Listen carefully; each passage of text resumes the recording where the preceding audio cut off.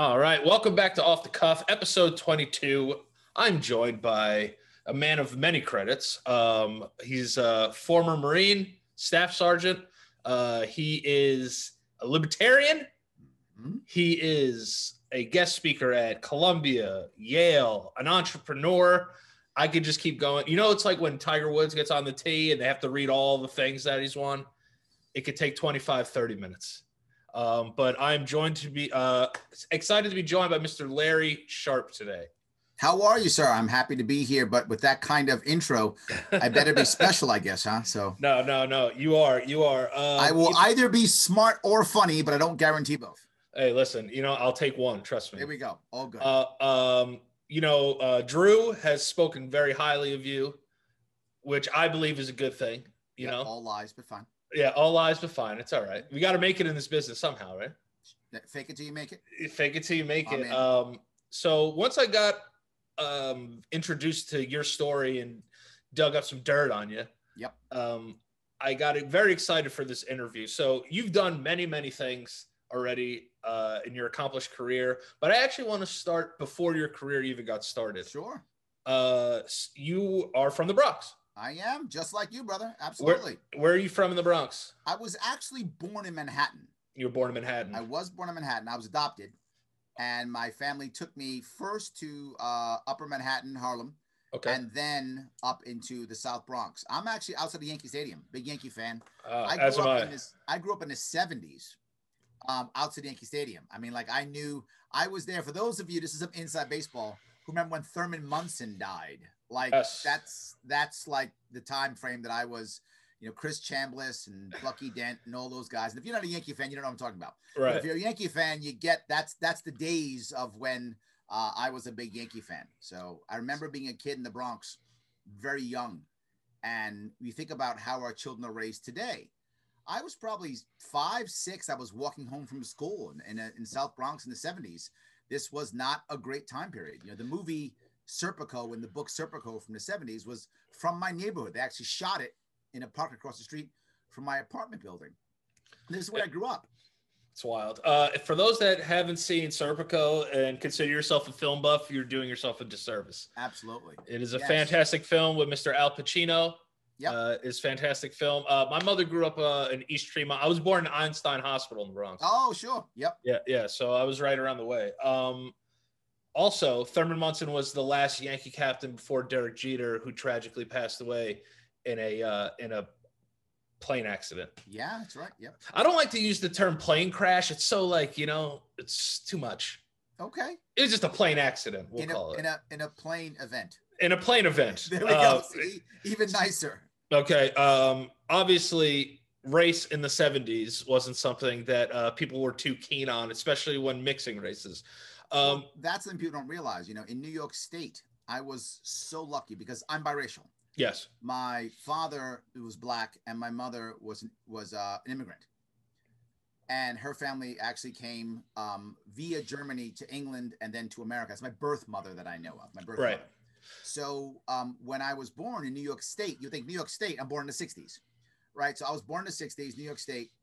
You couldn't get adopted unless you had a biracial family. There were racial rules on adopting. Really? Yes.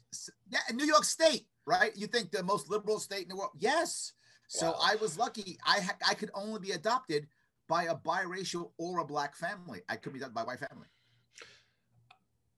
See, my youngest sister is adopted. I had no idea that there were racial constraints on being adopted in New York State. Like, listen, I don't want to throw anybody under the bus, but like, you think that's more of a Southern state thing, maybe in the 60s,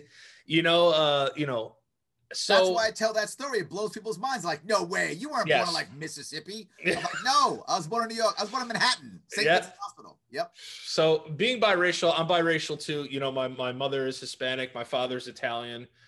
Both of their parents were immigrants. They came to this country. The Italians had to come through Canada, and my mom's parents were able to come, but my father's parents were definitely a little more strict when it came to the race thing. So when my father married an Hispanic woman, there was a lot of internal friction. Oh, sure. When you were adopted, was there any internal friction between your family and other That's members the of your reason I was family? adopted. My birth mother wrote in documents. New York State's been very bad when it comes to adoption. They will not allow any papers to go. In fact, I was lied to. I didn't find out I was adopted until I was 30. Wow. Yes, my parents lied to me my entire life. They never told me I was adopted. My father, and this is the weird part. When I was born, my birth mother and my birth father bailed when my birth mother was pregnant, and my birth mother couldn't keep me because her parents wouldn't accept a biracial baby. Wow. So that's why I was adopted. So racial tension, yes. Yes. That was the reason why I was adopted. So, and my adopted mother came from Germany. She met my my adopted father in Germany when he was in the army over there. Oh, okay. And she grew up right after World War II and dirt poor. If anyone, came out of Europe after World War II, they know that it was a horrible place to be in. After the war, everything was bombed out, starving, all kind of problems there. The Americans were seen in a way as almost saviors. And my mother wanted to get out of her family. She had a horrible family, bad situation. Her father and her oldest brother fought in World War II in Russia, and all kind of bad things were happening there. So she wanted to get out. So she thought, I'll marry this guy. And she married a black guy.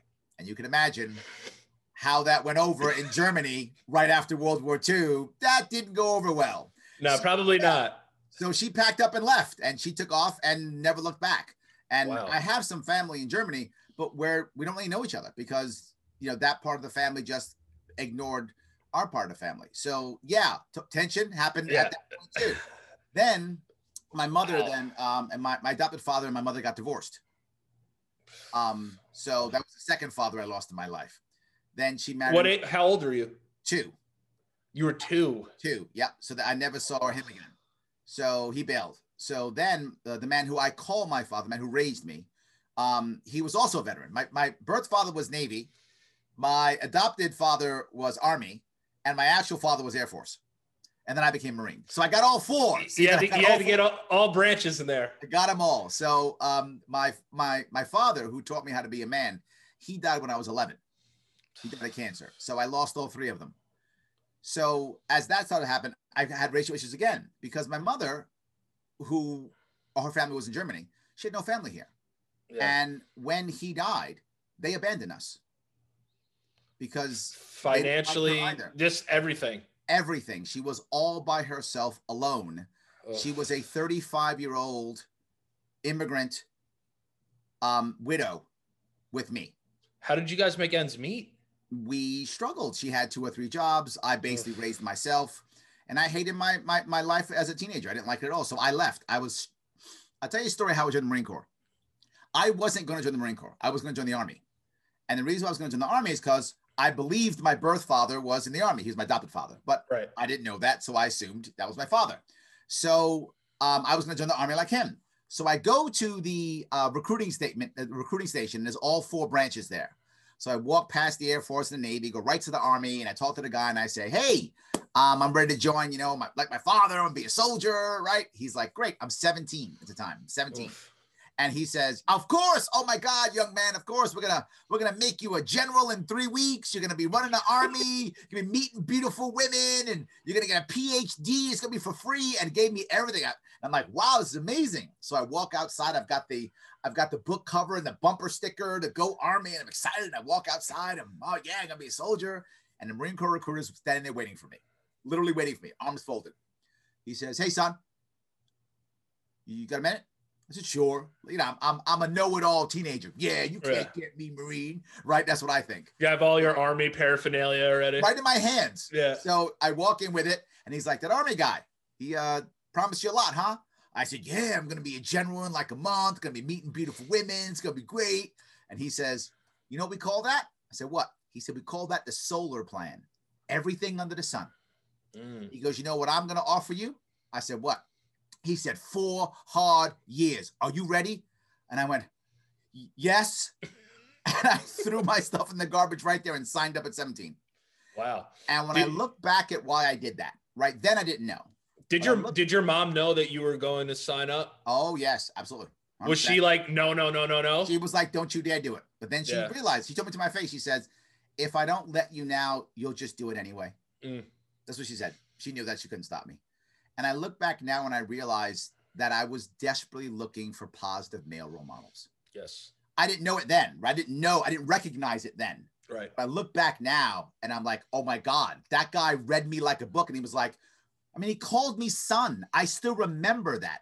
Him calling me, and that was 35 years ago. And I still remember him calling me son and the impact that that had on a 17-year-old kid trying to figure out what to do with his life. Pretty broken kid kind of at that point. Yes. And I was desperate, and I loved the Marine Corps. Right. I jumped in with both feet. I loved it like there was no tomorrow. And it was the positive male role models that I wanted in my life. And it was perfect for me. I don't think everybody should join the military. I'm happy that it's voluntary. Right. I'm not a guy who thinks the draft is the right answer, but oh my God, was it right for me? It was completely the right answer for me. Yeah. And you want to hear my Marine story? Tell me. All right. So I'm 19 years old. I went to community college for 2 years. And then I was like, you know what? A friend of mine just joined the Coast Guard, right? Mm-hmm. So in my head, I'm like, yeah, Coast Guard's cool. But like in my head, I'm 18, 19. I'm strong. I'm in a point where, a Coast Guard in my head, I'm like, oh, that's like the soft one. Yeah, right? I'm gonna be hardcore. So I'm like, yeah, I'm going to go sign up for the Marines. Didn't tell my parents. I called my dad and I said, I'm going to sign up for the Marines. He goes, did you sign anything yet? I said, no. He goes, where are you? This was a 20-minute drive from our house. I swear he was there in 3 minutes. This is at the height of the Iraq war. Yep. And my father completely dressed me down in front of all these people. So I was very close to signing up. I don't know how my father got there in 3 minutes, but he goes, if you join and you don't get killed over there, as soon as you come back, I'm going to kill you. So I was like, Dad, all right, I'll do something else. But yes, I was a Marine for 42 seconds. There we go. Okay. And I'm proud of every second of that service, There we go. I love it. A question I wanted to ask you also, are you familiar with these Stolen Valor videos on YouTube? Yep, absolutely. What are your thoughts on Stolen Valor? That's a broad question. Yes. To be forward, I don't care. See, I don't. Most of my friends who have done service, yep, they don't care either. Yes, I don't care. So where do you think this idea of like having to film somebody doing it and putting it up on the internet, is it a good representation, a poor representation, or is it just like kind of like... I'm going to tell you something that a lot of vets won't tell you. We actually don't like the attention. That's what my friends have said. Yes, we don't like the attention. Because it makes them kind of look bad. Like, why is this guy going after this homeless dude? Yeah, we don't like the attention at all. Yeah. It's a problem that veterans have and have had for decades, but more now than ever. We don't like the attention. It's why so many vets don't tell people they're veterans. Yeah. Because we don't like the attention. Being a veteran makes the other person feel good, right? When someone says thank you for your service, they feel good. We don't. They feel good. Yeah. Right? This is what it's about. Veterans, and the problem is we realize that we're often symbols and tokens. We often are, right? Stand for your veteran community. Yeah, but my brother just literally, and I mean brother, my veteran brother, literally just put a shotgun in his mouth last night and blew his brains out. You standing for me doesn't mean shit. Yeah. How about you help him out instead? Get him a job. Don't stand for me. Get him a job. I'd rather you do that. Help with his education. How about that? Do that. Make sure that the lines aren't busy when he calls in, because he literally has a firearm in his mouth and he's calling the suicide prevention line. How about instead you have that line work? Yeah. Don't stand for me. Yeah. Don't put your yellow ribbon on the back of your car. I'm not impressed when 22 of us are committing suicide every single day and the numbers are going up. And the actual suicide hotline for veterans is up 1,000%. Especially during quarantine, right? That's the thing. During COVID and all of this, 1,000%. Over 50% of all veterans lose their first job within the first year. Wow. Over 50%. They can't do it. They fail constantly. And these are veterans who don't stay within the cycle of the military, right? Or even ones that do join, like work after the military, whether it's in boot camps and stuff like that. Yeah. I mean, the reality of it is many veterans who will do fairly well tend to join other brotherhoods or sisterhoods. Right? Okay. That's a common thing, right? They'll leave the Marine Corps, the Army, or something, and they'll join. They become a corrections officer, which is another brotherhood, right? Or they Right. become, join a sheriff's department, right? That's a common thing, but not always. Many times, people who are veterans, particularly when they go in when they're younger, they assume the job they're supposed to do is the job the military gave them. So you join the Army, and they make you a truck driver because they need truck drivers. So you assume I should be a truck driver.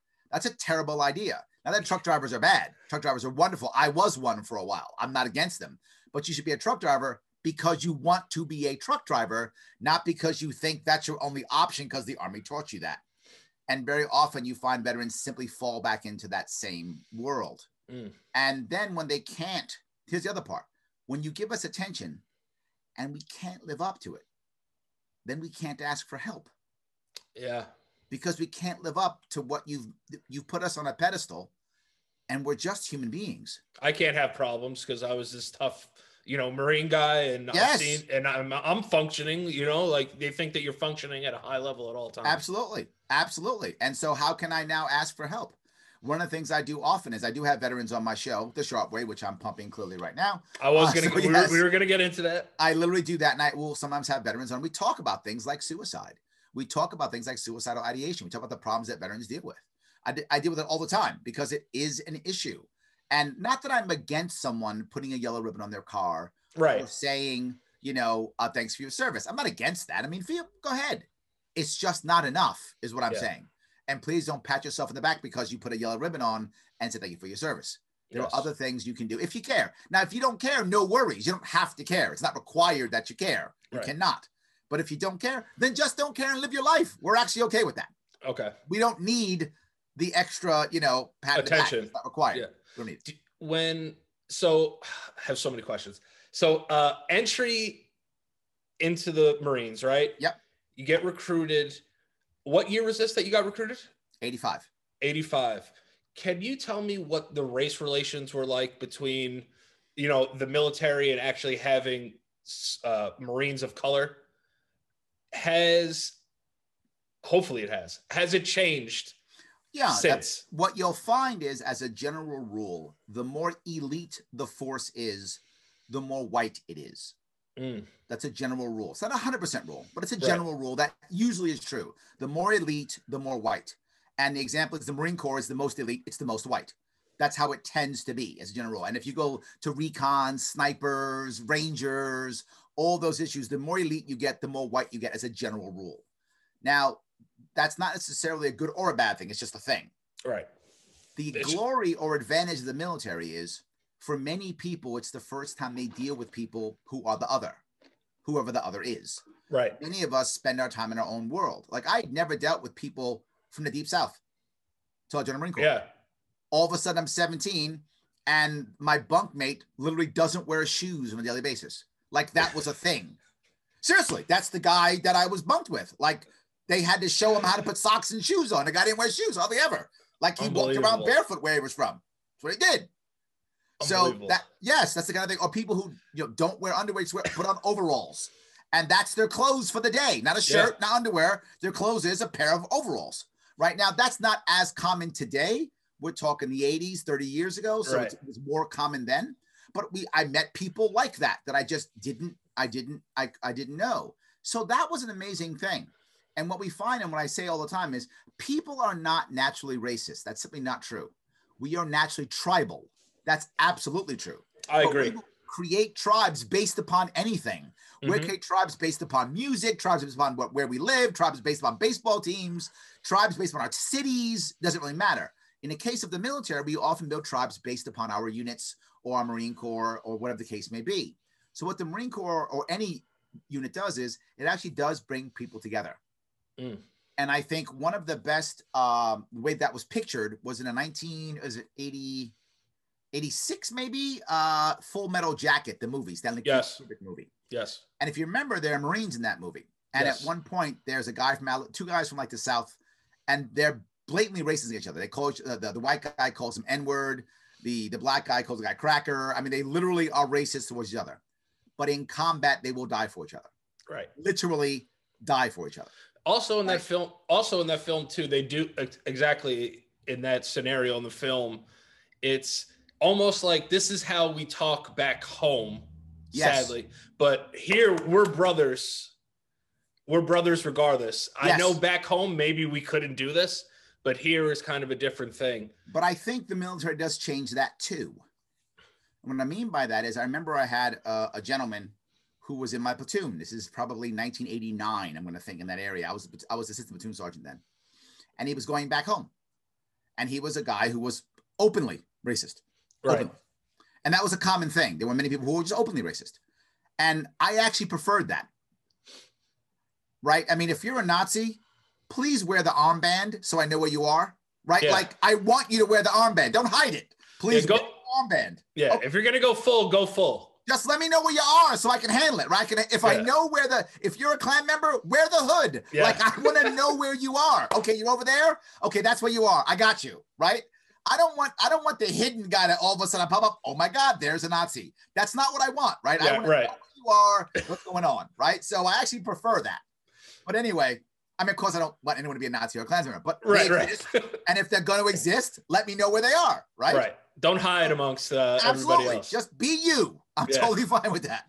So anyway, I literally asked the guy, I said, hey man, when you head back home, if you see, a brother walk down your street, you're going to kick his ass, aren't you? He said, no, Corporal Sharp, no, I'll talk to him first.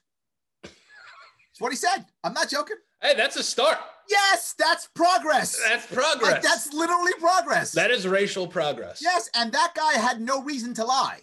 No, he's like, I'm still gonna kick his ass, but we'll have a conversation first. I might not kick his ass if he can talk his way out of it. I might not. So I'm gonna give him a shot and give him a chance to talk his way out of it before I whip his ass. And I'm like, wow, we're moving forward. Now, a lot of people hear me say that would say, Larry, that's horrible. That's terrible. But it's not, because there are racial tensions in our country. Yes. And we can pretend they're not and try to cancel them and put them away and hide them if we want to. That is an option. But in the long run, nothing gets solved, right? When you call someone and yell at them and call them a racist, they don't become unracist. No. They become the reverse. They become deeper. They become bigger racists at that point. Because now they're defensive. Correct. Yes. So, obviously in any argument, whoever gets defensive first usually loses, but then a lot of their true colors come out when they get defensive. Well, there's another piece, right? There's no pun intended. There's a difference between a racism of scarcity or a racism of abundance. And racism of abundance is, all right, those people I don't like, I guess they can do well. It's fine. They'll do well. I'll do well over here. Life is good. Just don't marry my daughter, right? That's one level of racism, which is not a good level, but that's a livable level. Right. We can survive, and eventually we'll begin to commingle and things will get better over time. Mm-hmm. But when there's a racism of scarcity, they're taking away our this, we're losing this, they're stealing that. That's a racism of scarcity. That will almost always end in pain. So if I have a choice between racism of abundance, I'll take that as a stepping stone to better versus of scarcity, which is always going to put us on the way down, going in the opposite direction. And, there was I think it was it Charles Blow? I'm not sure who said it. I'm going to get it wrong. But I think he said, if a guy wants to lynch me, that's his problem. If a guy has the power to lynch me, that's my problem. Yeah. Yeah, so, absolutely. Yes. That's a bar. That's a bar right there. MLK said it in the 60s. MLK was like, the law doesn't protect you from hating me. It just protects you from killing me. So it's a difference, right? And there's a level we have to accept. We're trying in our culture now to end the hate.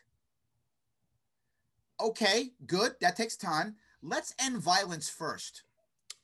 Yes. How about that? Well, yeah, violence is pretty, and that's, whether it be white on white, white on black, brown on black, brown on white, black on black. Right now we hear against Asians. Yeah. We hear that now. Yes. How about let's stop the violence first, and then we'll move towards the hate. Do you think as humans we are instinctively and naturally violent? No, not at all. I think we're very passive in terms. Absolutely. Like a lot of times, like even with so I have panic disorder, right? So I have an overactive fight or flight. Mm-hmm. flight 9 times out of 10 is probably the way to go. Yes, but You flight doesn't feel powerful. No, it does not. Right? Feels cowardly. It does. It feels helpless. Yes. And when people become helpless, they tend to react horribly. Yes. Right? When people feel hopeless is when they are the most violent. Remember, when someone commits, and that means self-destructive also, when someone commits either an act of murder or suicide, it's what they're saying is, in their head, they've decided this is the best course of action or the only course of action, which means they're actually helpless. If that makes sense psychologically. No, it does. Right? It does. Psychologically, it means that. So we want to give people the hope and the ability to move up and have help. The thing to remember here is I talk often in my politics, in my life, in my business about happiness. It's a common thing I talk about. People laugh at me about it. I said, our divorce papers from the UK literally said life, liberty, pursuit of happiness. That's what our country was supposed to be about. We've forgotten that. That's just out of the way. Now it's about security, security, security. So make more laws and more rules because security or culture war, which both sides are fighting to absolutely no avail. But we should be about happiness. Why? Because happy people don't leave America. Happy people don't want to hurt people. Happy people don't want to commit suicide. Happy people don't want to hurt others. Happiness is the key. How does someone become happiness? To be happy. There's 3 things you need to be happy. Only 3. They're hard, but there's only 3.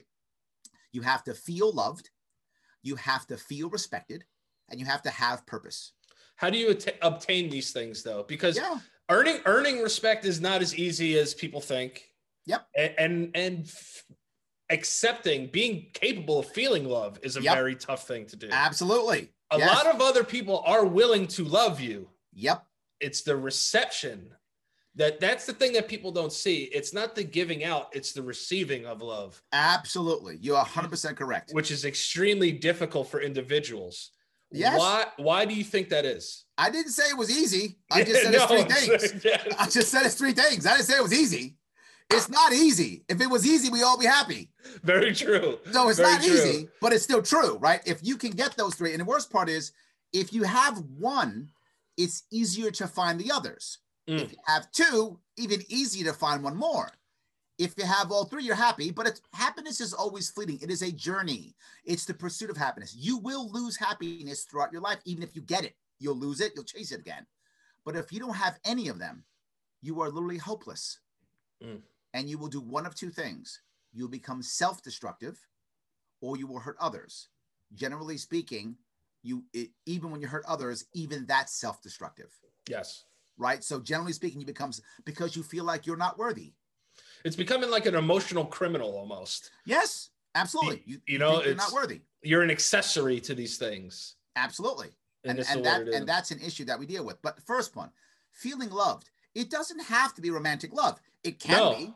Yeah. But that doesn't not required. Can be family love, can be close friend love, but you've got to feel like someone cares about you. Right? Which is one of the reasons why you hear me fight against government programs all the time. Government cannot love you. Individuals can.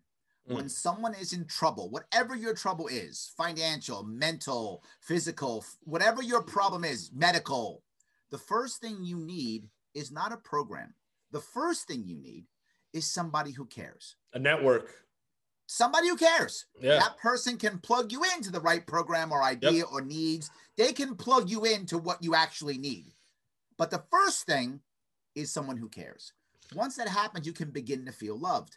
But it's hard to feel loved when you don't feel respected. Yes. Because if you don't feel respected, you don't feel worthy of love.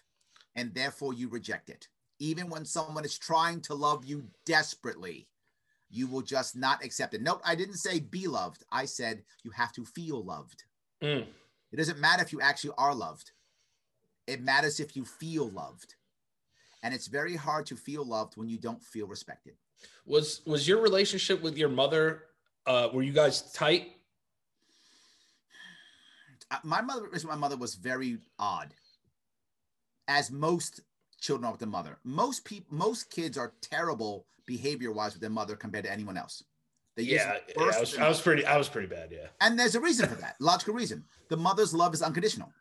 So as you're a child, you're pushing your boundaries and you feel safest with your mom. So you will push your boundaries with your mom to the absolute maximum because mom will always love you no matter what you do. So you do it. But you're not sure if uncle will. So you kind of give uncle a little bit of space because uncle might smack you. Yes. You're not sure about that. So you don't give uncle the same, right? You don't give auntie the same because she might never come back around again. So you kind of iffy with auntie and uncle. You basically do whatever you want against your mom because she's going to love you no matter what. It's a common thing. Not everyone's that way, but the vast majority of people are that way. Right. I was that way too. All I wanted in my life was to be accepted by my father. I'll go back and tell you a story. Do you want to hear my little story? 100%. So when I was in elementary school, my father cared tremendously about education. Neither of my parents were educated. My mother didn't finish high school. My father only had a high school diploma. So they weren't very well educated at all. They thought education was everything. Everything. That was key. I wanted to keep my father happy. I was a straight A student throughout all of my elementary school. Literally at the end of elementary school, when you win the awards for like math or science, I literally won every single award. Every one of them. I still have the little medals I have to show my daughters. I won every single award in every single category. I swept all of them. Larry Sharp was bringing all of the hardware home. All of it. I was all about keeping my dad happy. And my dad was already sick and dying. So that made it even harder for me. I was like, I'm gonna do this. No matter, there was nothing gonna stop me. Nothing. My father was already dying. He had cancer. And I was like, I'm gonna make him happy. I'm gonna make him proud. That's what he wants. I'm bringing home all of them, whatever it takes. Then he died. And I was like, I don't care anymore. I was a terrible, and I mean terrible, high school student. Yeah, me too. The only reason why I got out is because I actually failed gym because I wasn't going to school. Yeah, I've done that too. Yes. My absences were so high. I'm still convinced that they got me out of the high school just to get me out of there. Yes. They just didn't want to see me anymore. So I had to go to my gym teacher and lie and convince him to give me a D. And he did. And that's how I got out of high school. And the only reason why I graduated high school, because my Marine Corps recruiter said, if you finish high school, you have a chance at having the job you want.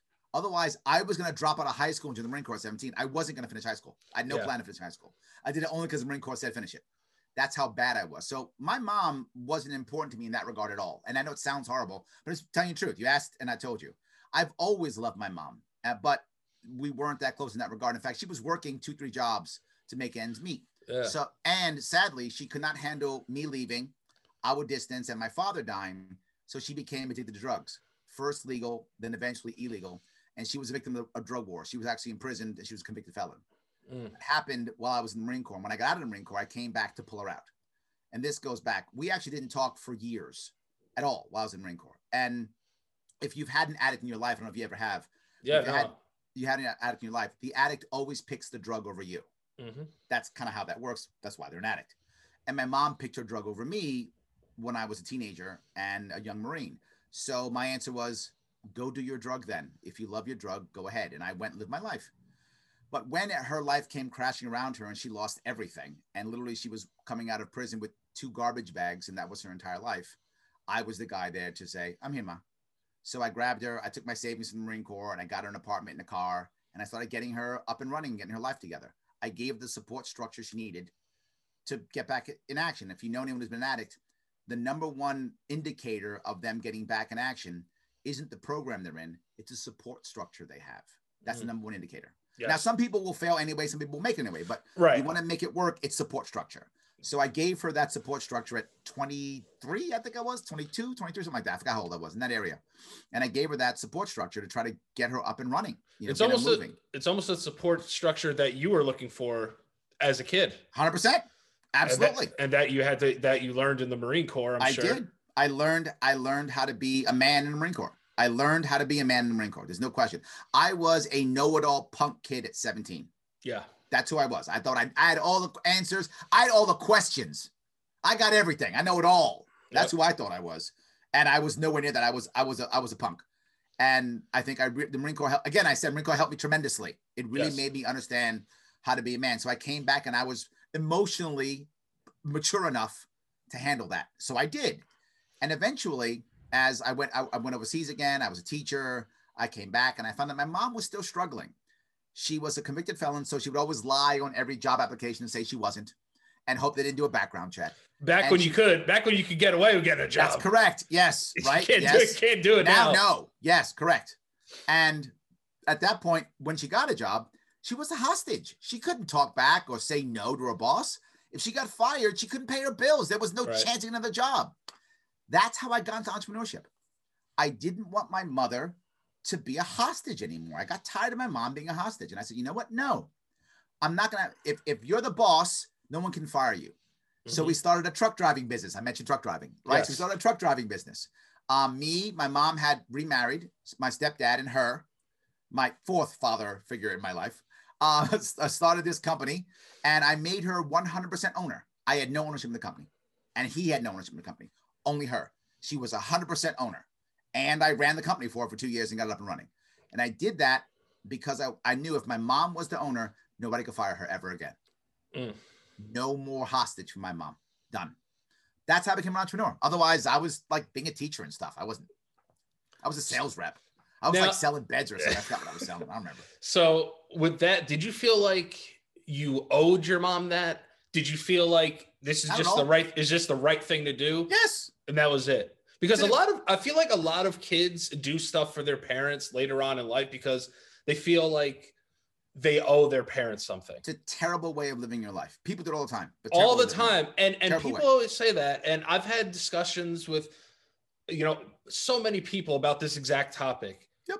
And don't do stuff for your parents because you think you owe them something. You're never going to achieve that feeling. And you're never going to feel that. Be clear, you don't owe your parents anything. They made you. You didn't ask them. They made you. What are you talking about? Yeah, you don't owe them. Do it because you love them. Yes. Not because you owe them. Yes. Do it because you love them. If you're doing it because you owe them, that's a worse reason for doing it. Do it because you love them. You trying to pay a debt? How terrible is that?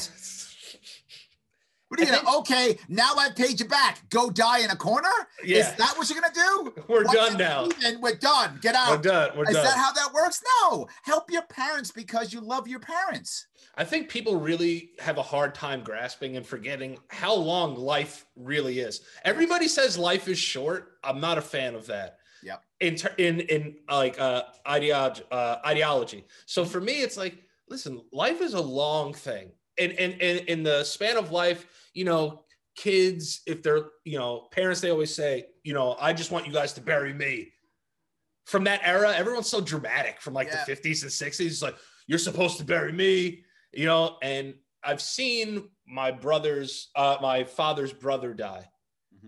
And the two times I've seen my dad actually scared was when he had his heart attack because he felt mortal.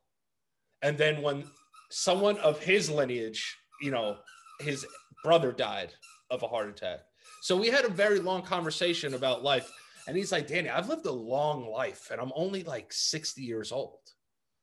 He's like, you have to understand these feelings that you're having emotionally, where you feel physically. You need to understand that in the moment you have time to fix it. But you have to understand that life is truly a marathon. Like you said earlier, happiness is going to come and go in your life. People are going to come and go in your life. Family, if you are lucky and blessed enough, will be the structure that is there. Yep. You kind of had to do that backwards. Now, I'm sure your mom got some looks going around with you. Yes. I always ask my friends who are mixed race, how do you feel when people say he's black? He's a black man. But then there's that person go, well, don't forget that he's white too. Yeah, no, without question, this is America, right? And we have the one drop rule. And the one drop rule means if you're not white, you're black. Yes. That's kind of how that works. So if you ever see, if you Google Larry Sharp, almost always any Wikipedia page is something like African-American business consultant. Right. Blah, blah, blah, blah, blah. Black libertarian or something, right? It'll often say that. And I don't mind at all, right? For those of you who are mixed race, I'm sure you had it too. When you're growing up, it's tough. It's not tough when you're an adult. It's tough growing up because you're trying to figure out who you are. Oh, yeah. And I've had issues in my life where, I'm the blackest of all the black people. And I'm not black. I'm German. I'm the most German of all the Germans. I mean, Yeah, I've been right. all, and I'm nothing. I'm above it all. I've been all those things in my life, but almost always as a teenager trying to find my place in life, where most of my peer group was trying to put me in a box. It's very Because confusing. They were trying to find a place for me. Like they didn't want to. Now at least, when you go into when you have to check a box, there's often a biracial or other or mixed or something there. When I was a kid, no, you were black or you were white. Mm-hmm. I had to check one of those boxes, and society told me I had to check a box. I feel better. My kids are biracial, and at least they get to check multiple boxes if they want to. But I didn't have that option. So I think it was tough as a teenager. But once I was an adult, I didn't care anymore. I embraced both of my sides that I had. I still do. Mm-hmm. I still accept that I'm black. I completely embraced my black side, right? And even all the cultural things that are terrible about it, right? People go, oh, you're a stereotype. You're a black guy, so you like rap. First off, white people like rap too.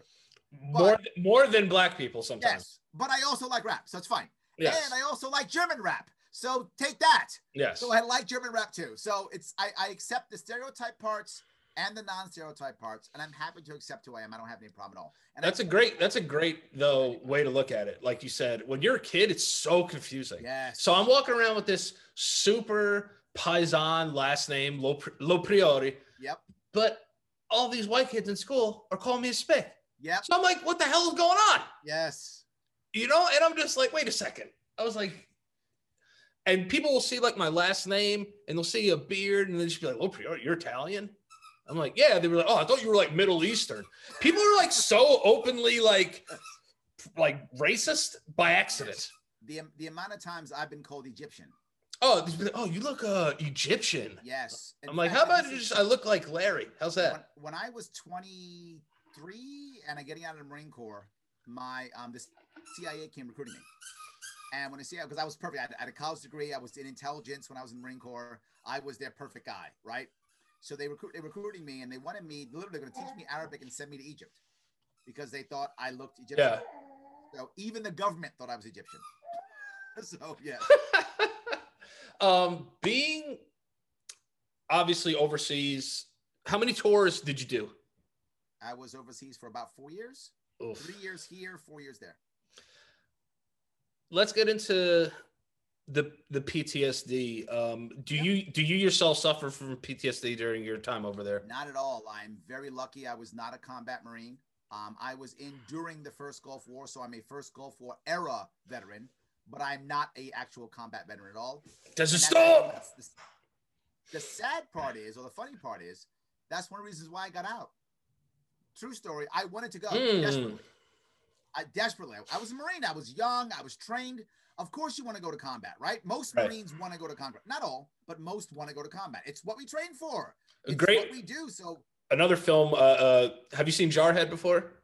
Sure. That's a great representation. They were like, dude, we've been waiting over here forever. All we want to do is green light this shot. Yes, absolutely. Yes. That's what we want to do. We're trained for that, right? So what we do. So I wanted to go. And I was so excited. I was lucky that my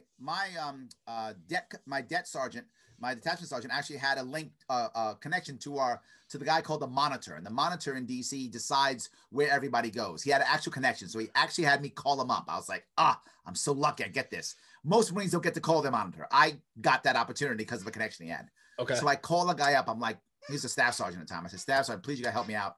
Send me over to Saudi. Right. Everyone at that time was being in Saudi Arabia. They were deploying in Saudi Arabia. I'm like, send me to Saudi, do it. I'll go back to my old unit. I'll go to artillery. I'll go to infantry. You send me where I'll go. You just wanted to go. Just wanted to go. Like, just wanted to get out of there. Yep. He was so like, where were you stationed before? I was in Fort Belvoir as a platoon sergeant in a schools unit in Fort Belvoir, an Army base. Okay. So what were like what was your day-to-day there? Training and teaching, and not training my troops and being taught. So I was in classes and I was teaching my people. I was doing both. Yes. Okay, so you're basically in like a master's program. It's a school. Continuing education. Yeah, it was a school for intelligence, surveying, map reading, things like that. That's what it was. It was an intelligence school. Got it. And I was there. Plus, I had two jobs. I was being trained myself, and I was the platoon sergeant for all the other Marines being trained. Okay. Got it. right? So I was both at the same time. So it's fine. It's what we do, right? Doesn't matter. So I'm like, let me go. So he was like, you are super motivated there, Sergeant. I'm like, I am. I was a sergeant at the time. Mm-hmm. He's like, you're super motivated. I said, yeah, I'm so super motivated. He goes, you know what? You're so motivated. I'm going to keep you in schools because you need to motivate the reservists who are sending over to Saudi. They were sending reservists to my school to train them. Let's put them over into Saudi. The reservists why did these guys get to go? But they didn't want to go. That was the crazy thing. They had jobs. They were reservists. They didn't want to go. So he's like, he's getting complaints because the guys and gals don't want to go. So they're like, oh, why don't we keep you there, Mr. Motivator? You motivate them to want to go. I'm like, so that I spent the war doing that. See, I've always said you could be too good at your job sometimes. There we go. Yes. You know? Yes. And the funny part is during that time, I had to do so many crazy things because we were a Marine detachment that was on an Army base. So we didn't have all of the facilities required. Right. So I needed practice rifles. We didn't have an armory. So I had to borrow them from the Army. They didn't want to. So I had to literally threaten them. I had my Marines literally steal some guidons. True story. And the Marines that I watched, I had them go steal the flags of the local units. We stole the flags and held them hostage. And stealing the flag of a unit is you lose your colors. Wow. So really? We stole their colors. Yes. Now I had to get weapons. So I had to. So I had my boys steal the colors, hide them. They went into our barracks and trashed our barracks looking for it. So they wanted the colors back. Now this is stuff and I was like, I don't know. This is just stuff that's handled internally, right? Correct. Oh, like no one's gonna go. They took your colors. They can, we'll take care but they'll be embarrassed. Yes. They can, but they'll be embarrassed. No, they won't. They're gonna go up and go, we lost our colors. That commander's not doing that. No. He's not doing that. No way. He looked like a fool. Oof. And my Marines were up, mouth shut. Nothing. Not a word. We got hammered. They went through our barracks. Didn't care. I was like, nope, sorry. Then all of a sudden they're like, hey, Sergeant Sharp, you want rifles? I do. Oh, have you heard my request for rifles? Oh my God, I love that you've heard the request for rifles and my desire to use the field so I can do PFTs for my troops and keep them in shape and do squad drills. Oh, you heard my request all of a sudden. Great. I'm so happy to hear my request. Oh, by the way, we found your guidons. They're on the railroad tracks. And that's where we left, and they found the guidons, all quiet. I got my rifles. I got access to the field. Everybody goes back to work. Everybody gets happy. Everybody gets happy. Like you said, PTSD and also soldier suicides have gone up 1,000%. Well, no, the calls to the phones have gone. The actual deaths have not gone up that high. The deaths haven't gone up. They've gone up, but not like that. Okay. Yes, I just want to make sure that clarity. The issue that we deal with. What percentage has gone up? It went from 22, it went 22, 20, 21. Now it's like 24. So it's still highs in the same area. It's like 24 now. So the issue that we're dealing with here is that a lot of these guys, particularly those coming from combat, but it's not only combat, but it's heavily combat, is the feeling of being alone, the feeling of being left out, the feeling of having no purpose. When I talked about the idea of feeling respected, feeling loved, and having purpose, being happy. Imagine, if you would, you're a soldier, sailor, Marine, whatever the case may be. You're in Afghanistan, Iraq, or someplace else. You have a purpose, and it's a clear purpose. You have value, and it's clear value. You have obvious respect. You're literally wearing it on your collar. Yes. You are literally wearing your respect on your collar. You have respect. You know where you are in the hierarchy. You have all of that. Now you come back and you have people going, thank you for your service. You're amazing. Awesome. And when you go to get a job, they don't hire you because you don't have the experience. You don't know how to talk. I spent a lot of time in the past, nowhere near as much now, but right after the Iraq, people started coming back from Afghanistan, Iraq, 2006, 7, 8, 9, 10, that era. I spent a lot of time trying to help out these veterans coming back. They don't know how to communicate, particularly when they join when they're 18, 19. So you spend 4, 5, 6 years in the Army or the Marines or whatever, and you come back, and now you're sitting in front of a 25-year-old HR person, and they say, so tell me about yourself. And you say something like this. Well, the first firefight I was in, and when you start like that, that 25-year-old says, you don't belong here. Yeah. It doesn't matter what, you don't belong here. Or the reverse. they won't even say how good they are because there's a modesty to veterans that people don't see, which is one of the reasons why we don't like the attention. There is a modesty that many of us have. We're just doing our job. So one of the workshops I go through is a workshop where I get people to come up with success stories they can tell on a job interview, right? Which is a common thing in a job interview. Tell me a success story, right? That kind of thing, right? And they struggle. So I have a workshop I do. And I still remember this is one guy who I fought with, I mean, like 20 minutes pulling teeth, sailor, former sailor. And he said, finally, after fighting, he goes, well, you know, I saved the guy's life once. And I'm like, what? That's an amazing story. Yes. And here's the worst part. You know what job he wanted to have? Security guard. If you're a hiring manager hiring security guards, that's exactly the story that you want to hear. Yeah. Literally, not a better one. You couldn't have a better story for hiring a security guard. I'm highly trained in combat and I've saved a human life before. Yes. You're hired. You're hired. Done. It's done. Yes. It's the perfect story for the job he wanted. And he all his response was, I was just doing my job. Mm. I get that. But in the civilian world, that's a big deal. And a lot of times veterans don't understand. Another guy who was a Marine, Overwatch. For those who don't know what Overwatch is when you are the ones who watch the convoy routes to ensure there's no ambush, that there's no IEDs that go off, things like that. It's called Overwatch. Usually snipers do it, but anyone could be assigned to it. I think this guy was a sniper, but I'm not sure. But he was on Overwatch. I think he had a 6-month tour of Overwatch. In the course of 6 months, no one got hurt. Wow. 100%. They stopped every IED. They stopped every bomb, everything. No one. He was 100% on his route. Now, obviously, there are hundreds of routes. He was one route. Right. But his route, 100% on his Crushing route. it, though. Crushing it. You can't beat 100%. Yeah. That's the number one, right? That's the 100%. It took me weeks of, we had several classes with him, 6 classes total with this group. Finally, like at week 5, he's like, well, yeah, you know, I was on Overwatch with 100%. I'm like, do you understand how civilians never get 100% in anything? Yeah. And for a hiring manager to hear 100%, they go, 100%? What kind of attention to detail do you have if in 6 months, no one gets hurt? Let me tell you something. I can barely go to the bathroom at 100% efficiency. Yes, exactly. You know, yes. So being able to do that, I can't even imagine. So do you think that is one of the reasons why they have PTSD, not just, we always think it's combat related. Right. It is, but it's often just culturally related. And it's also like they're speaking an entirely different language too for about 4 years. So just even like vernacular, like it's hard for them to understand where people are coming from. Because one, they're used to being spoken to a certain way. Yep. And they're speaking a different language. They basically have to learn civilian language again. Yes. I remember when I first got in the military, I had to really change everything I said. And I got out in the 90s. My language was so misogynistic. Yeah. I mean, I'm shocked at the way I spoke. I was lucky in my second part of my Marine Corps tour. The first part of Marine Corps tour in the 80s was only males. I was on the ground side, no females anywhere. I mean, everything was misogynistic. Every other word was some horrible insult to women. Like every other word was. And then when my second tour, I had female Marines in my units. When I was at schools, I had female Marines in my units.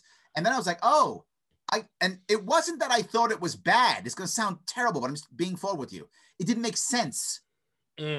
Like I was saying things that, if women are here, that doesn't make sense. Yeah, what the hell's going on? I'm insulting the men, calling them women when there's women right here. That doesn't work. And I know you would think, well, Larry, weren't you thinking how bad it was? To be forward, I wasn't. Like that wasn't where my head was. And it should have been, but it wasn't. My head was, what I'm saying is stupid. That's what I was coming out with. I can't say that because it's dumb. They're in my platoon. They're my Marine too. I can't do that because now I'm insulting them. That's stupid. So it wasn't that I was worried about the insult because we insulted each other all the time. Right? I mean, insulting each other is a normal way of Marine Corps. So the insult isn't what bothered me. I was happy to insult my Marines. They were insulting me too. The issue was it didn't make sense. And so I began to change my language. But when I got out, I realized people aren't Marines. They don't want to be talked to that way. Yeah. They don't want to be talk to that way. They don't want to interact that way. And it's off-putting. And of course now, duh. But then it's all I knew. I was 17 when I joined. I didn't know anything else. It's all I knew. I was in my own way brainwashed to think that's how everybody was. I remember I was a leader. I was a chief instructor at a school. And one of my teachers called in and said, hey, Larry, I want to tell you that, I'm not feeling good. So my head was, oh, he's warning me that he's not going to be at his full when he shows up today. No, he was calling in sick. I didn't know what that meant. I had never, what is that? That's not a thing in the Marine Corps. You don't call in sick. No. You're in formation, you're in the hospital, you're in jail, or you're in the morgue. That's it. That's the only 4 options you have. You're sick and you'll be in formation. Like it's not even imagined. So I had to change my whole way of speaking, of talking. And it took me some time to be much better at my communications. But you're right. It's a challenge to do that. And I think a lot of people in the military feel the same way. When they come out, if it changed the way they speak, change the way they interact with people. One of the good things, though, is when I began to become more of a sales trainer, when I was going to start my next business, I was actually selling products. And when I was selling products, one of the vice presidents, who was a VP of sales, he was a very aggressive speaker, very aggressive. He came out of Saudi Arabia. He was part of a coup attempt on the royal family. And they said, you have 2 choices. Leave Saudi Arabia and never come back and leave your family here. If you ever come back, we'll kill your family. So he left, as he would, left his family. He had a daughter and a wife that he left. Wow. He came to America and became a hardcore sales guy. And he was vulgar and aggressive. Just a savage. But he was giving gold. Like he was saying, this is not what sales is about, you effing pieces of shit. I mean, that's how he talked. Right? What are you, stupid? I'll smack you, you fat bastard. He would speak like that, very aggressive and all the time. So most of the people hated him, but he was giving gold. That bounced off of me. That was my Marine Corps. Yeah. That was how they spoke to us in the Marine Corps, like every day. It was like, okay, yeah. How do you feel about? I was actually able to get past that and learn what he was giving, and that helped me tremendously in growing because I was able to get past the language. How do you feel about David Goggins? I don't know who he is. You never seen? He's like the Marine guy. You ever see the guy running shirtless and yelling at people? I'll send you this. He was a former Marine. That's kind of his marketing. Okay. Is to be like to speak that way. Yes. But I was wondering if you were familiar with him. Look, the reality is you have to speak in the language that people are going to hear. Mm-hmm. Right. That's not and the example I'll give you is I was working for, I forgot some veteran organization like Yellow Ribbon Fund or something. It may not have been them, but it was one of those types. Maybe it was Wounded Warriors. And I was doing training for them. I do it for free for veterans. I charge my banking clients a lot so I can give veteran stuff for free. So I'm doing that stuff for free and people won't show up to my class. And the first sergeant there is angry. He is like, these guys are going to be divorced in 6 months. They're going to be killing themselves if we don't give them something. He's mad. Not coming to my class. And so I go to the civilian nonprofit person and I tell her, I said, look, you have to let the sergeant order them to come. She said, no, we can't order them. That's not right. Blah, blah, blah. I said, you don't understand. You don't understand. These are hardcore guys who just came out of Afghanistan. They don't want to accept they need help. They're not going to come. They're too damn proud. They're not going to do it. But if you order them, that's the excuse they need to show up. They will walk in and go, yeah, I wouldn't be here, but I got ordered, so I'll show up. Right. So you've got to understand the culture of who you're dealing with. In this case, you need to order them so they have an excuse to show up and be weak. Their respect of the hierarchy is the reason they could be there. Correct. Okay. Yes. So she kept saying no. The first sergeant didn't care. He told the captain ordered them. They showed up and they're all like, yeah, I'm here because I have to be, taking notes copiously. Be like, oh, but that's nice. That's a good idea. That's a nice philosophy. Yeah, okay, I'll listen, whatever. And they're taking everything down. So, yeah. My whole thing is you gotta speak to the audience that you're For sure. Now, obviously, everybody hears about boot camp and stuff, right? Yep. Is there a boot camp on the way out? In theory, yes. It's called SEPS. And they've changed the name to something else. it doesn't work. Mm. And the problem is it's run, guess by what? The government. Doesn't work, right? Doesn't work. One of the reasons why I don't work for the VA is the VA is backward, doesn't understand what it needs. The VA would give me a rubric of what to talk about and teach. And I said, none of this is relevant. Like none of it is relevant. Well, no, you have to follow the rubric. No, I hear what you're saying and this rubric is shit. It means nothing. No, and I'm serious. I actually was on rubric. No one cares what type of paper the resume is on. That means nothing. Wow. No one's handing in paper resumes anymore. No. That's done. You actually have a fax number. No one's faxing anymore. No. Get rid of that. No, it's rubric. And I was like, I'm done. I'm not working for you guys anymore. So I literally walked away. I don't work for the VA. So that backward. Do you think the government fails most of the time, some of the time, or part of the time when it comes to people that get to show up part of the time? Let's be clear. Government isn't always bad. Government does help people. It does. I just think that if we're able to create a community-based answer, you will almost always do better.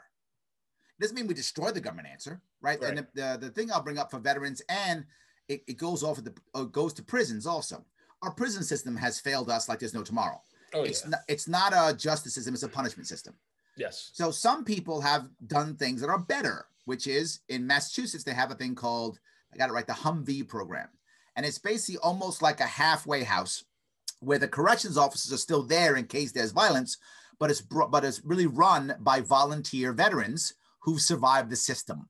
And it's a boot camp style environment. And after X number of months, people get to go out early and they go out to work. It has been very successful. The recidivism rate for the average person in Massachusetts at the time they did this, I think, was like 78%. That one is less than 5%. Really? So it's a massive change. Massive change. Wow. Some people still screw up and go back to jail. And that's going to happen no matter what, right? It's people aren't perfect. But from 70-something% to less than 5%, huge change. That's wild. So that's a community-based answer that goes along with government that makes things better. And my whole piece of caring about this is people to remember something. Government is two things always. It is a monopoly and a jobs program. That's what government always is. And whenever government goes into a community, when you add government, you by default remove community. That's how that works every time. And communities need help. People need help. That's true. I'm not saying remove the help from people. That's a terrible idea. I'm saying provide and encourage community answers to help people, and you will almost always get better help. Because an easy example is, people, small businesses now that have been being forced to close their doors. They're getting assistance from posting GoFundMe links. Yes. On Twitter, than they are getting support from the government. Yes. And it's not even close. The financial help that small businesses have been getting, a lot of people say, Barstool Sports, it's a very, you either feel one way about it or not, but they're raising like hundreds of millions of dollars for small businesses. Absolutely. Yes. And that is crowdsourced, fan funded. Again, this is true. All of this stuff is because community want to do it. Yes. And I'm sure the government wants to help, but it's never going to. No. I don't think they do. No, it's not true. What the government wants to do, remember, the government is just a bunch of people who are in power. Yes. What the government wants to do is make sure it stays in power. That's what it wants to do. The government will help if it will keep them in power, or the government will crush you if it will keep them in power. The government is about staying in power. That's what it's about. It is the system for the system's sake. That's what government does always, right? I'll give you a good example. All right, I'll give you two that you might find interesting. There is a given agency that helps people, whatever that is, right? Me and you, we're part of this agency. You're my boss in this agency. So I go out and I say, hey, boss, Danny, great. Look at this. I helped 100 people this week. I serviced 100 people this week. You go, awesome. Larry, you're great. Next week, I serviced 150. Oh my God, you're amazing. Week after, I served 200. Oh, Larry, you're the best in the world. Now we can get for more money. We can hire somebody else. We can make our agency bigger. Life is good. Awesome. The week after, I serviced 150. Whoa, Larry. No, we got to service 200. We can't service 150. Well, there was only 150 people came in who qualified. Larry, how are you going to get a raise? How am I going to get a raise? How are we going to keep Bobby that we brought on? Come on now. So now people come in who don't really fit it. And I go, whatever, because I still want my 200. Right. I have just encouraged fraud. It's what I've done. The system encourages fraud. Not just that. What if the people start actually getting better? Don't need me anymore. Yeah. I'm getting fired too. Uh-oh. I don't want them getting better. That's a terrible thing. I can't make a system that actually works. The goal of the government agency is to service, not to help. So there must be a problem so they can keep servicing it. Now go to nonprofit instead. Now you have a nonprofit. Mm-hmm. And I say, and when I say nonprofit, not funded by the government. Yes. Which means now I need donors to give me money. So now I want to go to donor and I say, hey, donor, can you give me some money? They go, sure. What do? We help people. Great. How? We service 100 people. Great. Who did you help? Well, we serviced 100 people. Great. Who did you help? Like, where's your success story? Oh, we don't have those. You don't have a success story. Well, no, we service people. I'm not giving you any money. If you ever go to any gala or show or fundraiser for any type of nonprofit that helps people, what's the first thing you see? Success stories. Yes. This is Bobby and how we helped him. This is Janie and how we helped her. Boom, boom, boom, boom, boom. You are encouraging successes. And let's say I solved the thing I was trying to solve. What does every nonprofit do? Shift to another problem. Yes. So they do. Yeah. It's in their best interest to have successes because people go, these guys are rocking it. They're killing it. See what they did when it came to this issue? Mm-hmm. They knocked it down like 35%. Oh my God. They're going to this issue? I'm in. So the systems are set up completely different to incentivize. I don't think that the government worker is a bad person at all. They're making money. Please make money. They're paying bills. Please pay bills. Yes. I'm a big fan of paying bills. Yes. Please pay your bills. I think it's awesome. I'm not mad at them. I'm saying the system doesn't work. The average person who gets a government job, why do they do it? It's a good job. Yeah, you feel a sense of being protected by the highest thing that you know. Absolutely. Being the it doesn't government. mean they're bad. It just means they went there to get a job. Why does someone join a nonprofit? Because they believe. It's very true. It is. As somebody like, listen, if I don't work, if I don't do what I have to do, I don't eat. I know the feeling. So it's a scary thing, but it's also like, even with a show like this about mental health, like we're helping people. Yep. And as soon as this show gets to wherever it has to go, we'll do something else. Yep. We'll move on to something else. Absolutely. And the funniest thing is that you get all these people, right, that want to help these nonprofits or they want to raise money for small business. And then big government, what do? Oh, wait. You got to give us some of that. Yes. Where's my cut? Where's my cut? I can't eat over here. Nothing can fall down here. I can't. Literally the mafia. Nothing. That's what it is. That's what it is. Oh, if you're going to run a nonprofit in our neighborhood, we're going to have to take a piece. Exactly. Yeah. Where's my cut? Yeah. Exactly. You wouldn't want, God forbid, anything happen to you with the IRS, Exactly. We'll move the goalposts. Maybe all of a sudden you don't have the right licenses and my cops got to show up and make something happen. And then the other thing too is, these small businesses dying if it's not dead already. Yes. If you look at these things, especially in New York City, we're both New York City guys. Yep. You can't have people in the restaurant, but you could build a little house outside. Yes, absolutely. What is that? Let me give you what I said. And for those of you who care, you can help it to my Sharp Way YouTube page. And I literally gave 10 videos on a small playlist that says COVID-19 response, March 2020. I put this out in March of last year. And I spoke about the way you actually do this. And I talked about a community piece. It's been that long already. It's been that long. Yeah. It's about a month until 2 weeks to flatten the curve. For a year. Yes.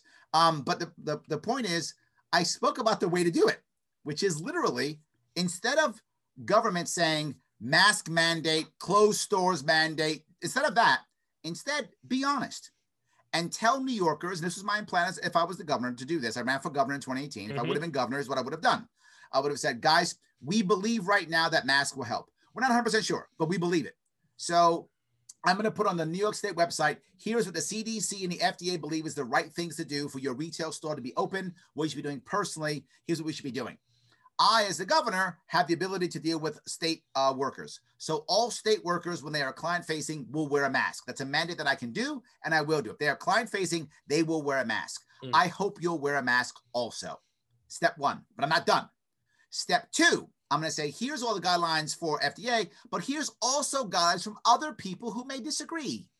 Here are guidelines from a holistic world, from a doctor's world, of doctors who disagree. Those people from that one contract who think it's all a bad idea. Here's what they believe is true. Here's all three. When you produce all three, you've lowered the chances for conspiracy theories. Yes. There will still be some no matter what.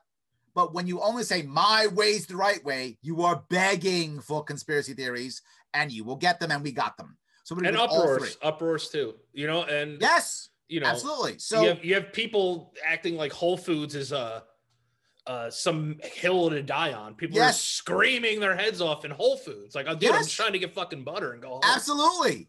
You know? But the other issue is, instead of me now sending off my inspectors to now punish people who don't follow my rules, I do the opposite. I give them a government stamp if they do.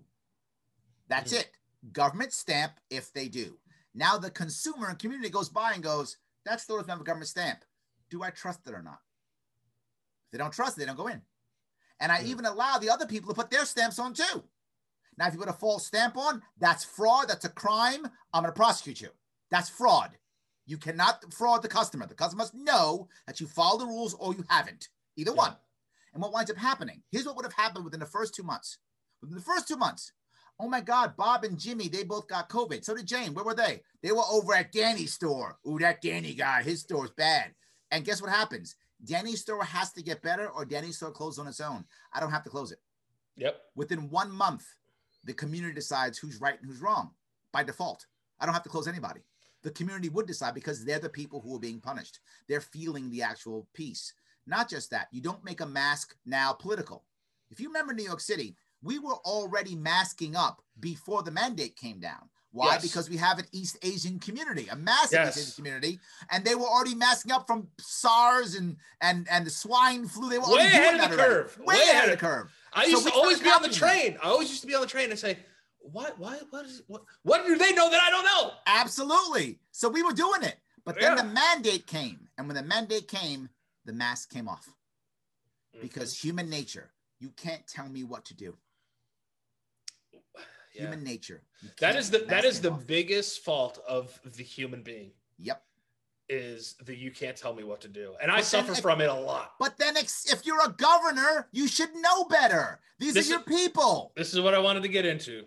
As a libertarian, an outspoken one. I wear it on my sleeve, 100%. 1 to 10, Governor Cuomo, what are you rating him during this entire thing? Minus 50.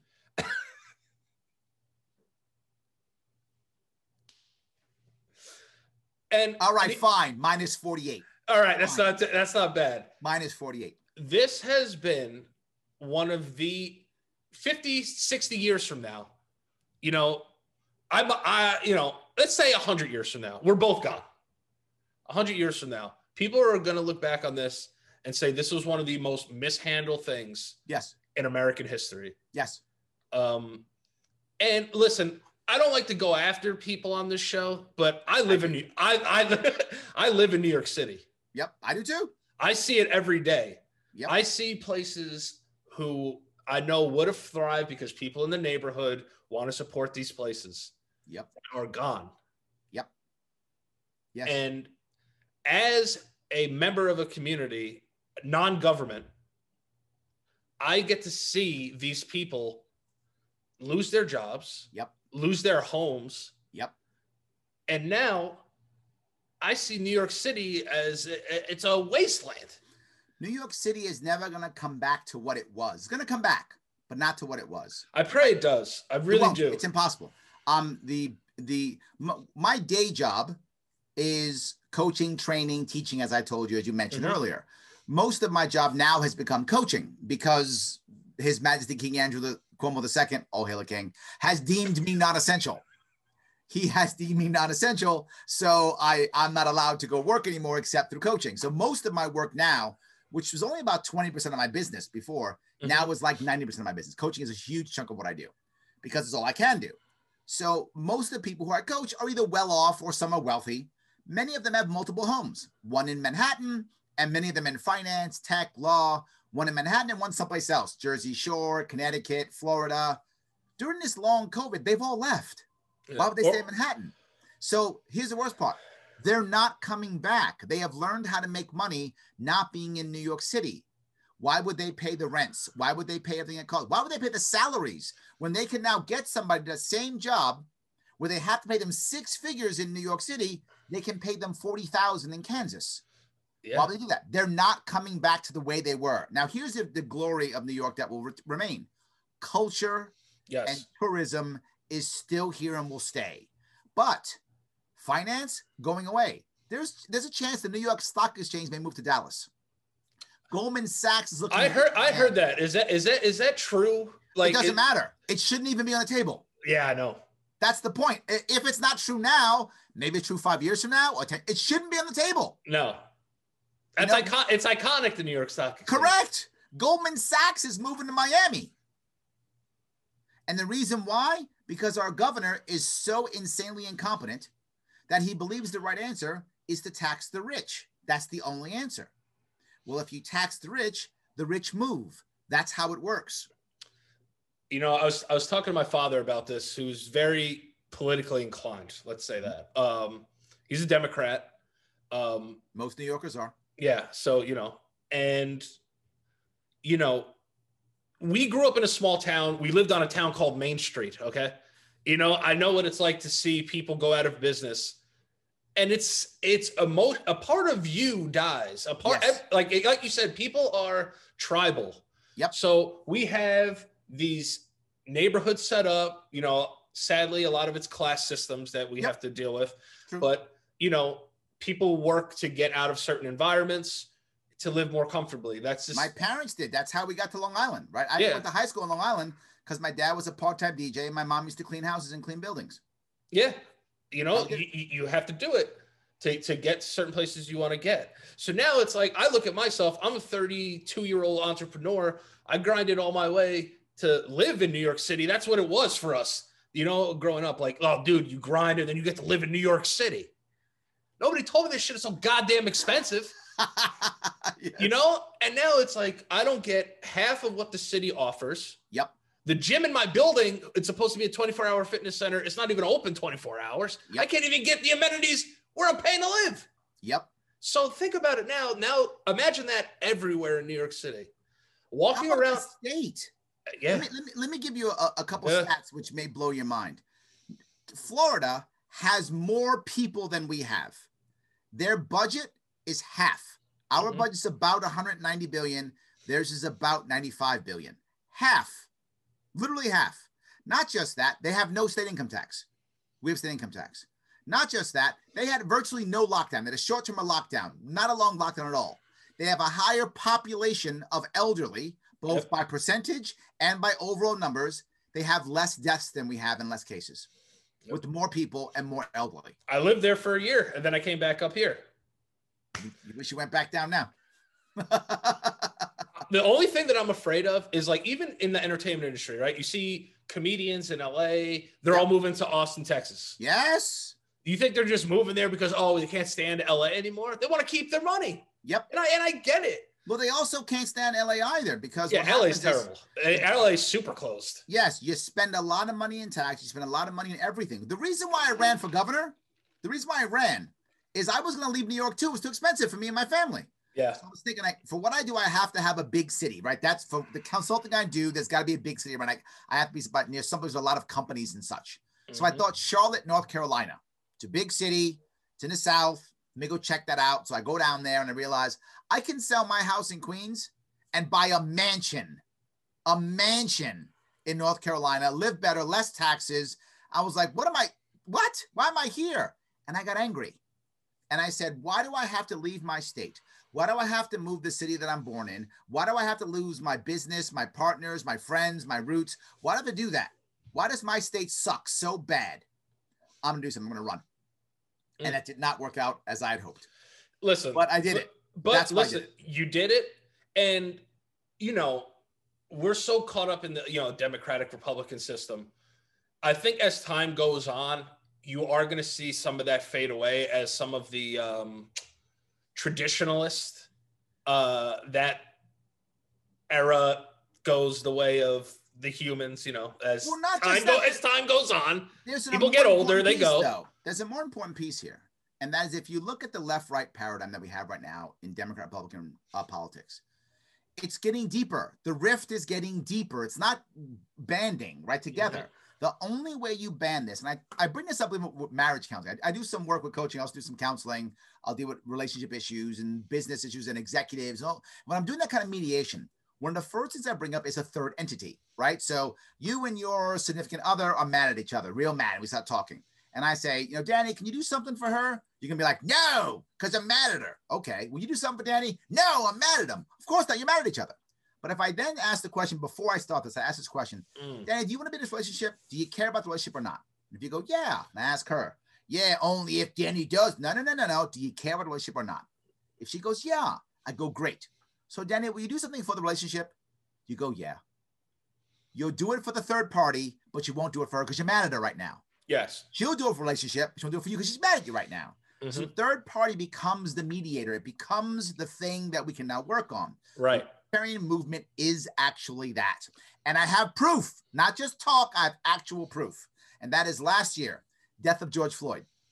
The left yells, defund the police. The right yells, back the blue. Nothing changed.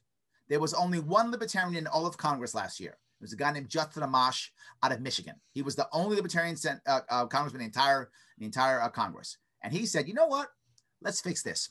And he came up with the idea, why don't we start with ending qualified immunity? And he made a bill. And of course, he's the only guy, so he can't push it himself. Right. He has to get Democrats and Republicans to get on board. And he did. He made the first tri-partisan bill ever. He bridged the gap. And of course, the Democrat Nancy Pelosi and the Republican Mitch McConnell both said, no, we don't want to hear it. Never got voted on. But the point is, he bridged the gap. If you're a Democrat now, you can't talk to Republicans. You lose your seat. You're a Republican now. You can't talk to Democrats. You lose your seat. You're Libertarian. You can talk to both. And the other proof I have, 2018, the amount of votes I got over 100,000 votes. There were only 7,000 registered Libertarians in the entire state, which means I got a whole bunch of Democrats, Republicans vote for me. Mm-hmm. So that means that if you look at the movement that we are, and we are the only movement that says you don't have to convert. You can be as liberal as you want to be or as conservative as you want to be. Just don't force your view upon others. Do that and you can join us. Do that and people will care. And that's the most important piece. Do you feel, just in terms of, obviously we live in a democratic state, right? Mm-hmm. Do you think that the world at America, when I say the world we live in, is becoming more separated, or you think with more President Biden? Question. Nope. Even more separated now. 100%, not even close. Now, don't get me wrong. Biden, this concept really started hard in '94 with Newt Gingrich. Mm-hmm. That's when it really got hard. It actually began during the Vietnam War, is when this separation began, was during Vietnam. But it came to a big head during the Gingrich time when he was like, contract with America, fight the left. That's when it became obvious. But even after that, every president was still talking about, I'm a president for everybody, we're one America. Even the first term of Obama, he was like, I'm a president for everybody. There's not two Americas, there's just one. But second term Obama was like, to hell with you guys, Republicans suck. So he went the Newt Gingrich way, the second term of Obama. And then Trump said, hold my beer. Let me tell you what division is. He doubled down. Obama doubled down on Gingrich, and then Trump tripled down on Obama. They went boom, boom, boom, right down the road. So we're even deeper. Now, to be forward, Biden is better at his talk. He's nicer than Trump. Trump is far more of a firebrand than Biden is. Biden's a much nicer talker. But if you watched his conversations that he has, it's not uniting. It's nicer. That's true. But he's not uniting people. He's not actually doing it. He's basically doing a bunch of executive orders, the same that Trump did, the same thing that Obama did. And in 4 years from now, you guys think whoever is gone, whether you say the radical Republicans are gone, wait till 4 years. They're coming back full force. Yes. We've done nothing to open the door for them. We've done nothing. We do this, as I said before, we're trying to get them to hide because we don't want to believe that we have people who don't believe like, my side or your side, whatever the case may be. But people think differently. Yeah. And that's a good thing. We talk about diversity all the time. then let's accept diversity of thought. People think differently, and that's okay. But let's stop the violence. Let's have the conversation. And whenever you're dealing with, there's been a lot of people talking about diversity training recently. It's a big thing, diversity training. Sadly, most diversity training is insanely bad and actually hurts more than it helps. Most is terrible. It puts a lot of fear in people. Yes, it's terrible. But but the good diversity training, which is the one I do, and I'm totally going to pump myself on this one. Hey, listen, promo whatever you got, dude. Yeah. And the good diversity training is not saying, you should worry about a Black person or a Hispanic person, or this is what whiteness is or whiteness isn't. This isn't important. What's important is something very simple. Understanding that when someone's not you, when they are the other, whatever that other is, whether that's gender or ethnic background or race or religion, whatever it is, when they're not you, that you need to do two things. Try to understand them and respect them. Yes. That's it. If you just have that in your head, I have to try my best to understand the other in whatever way that other is and respect them, even if I disagree with them. Even if I think they're wrong, that isn't the issue. I don't have to agree with them. Yeah. I don't have to think they're right. All I have to think of is, can I understand where they're coming from and respect them? That training is the right training.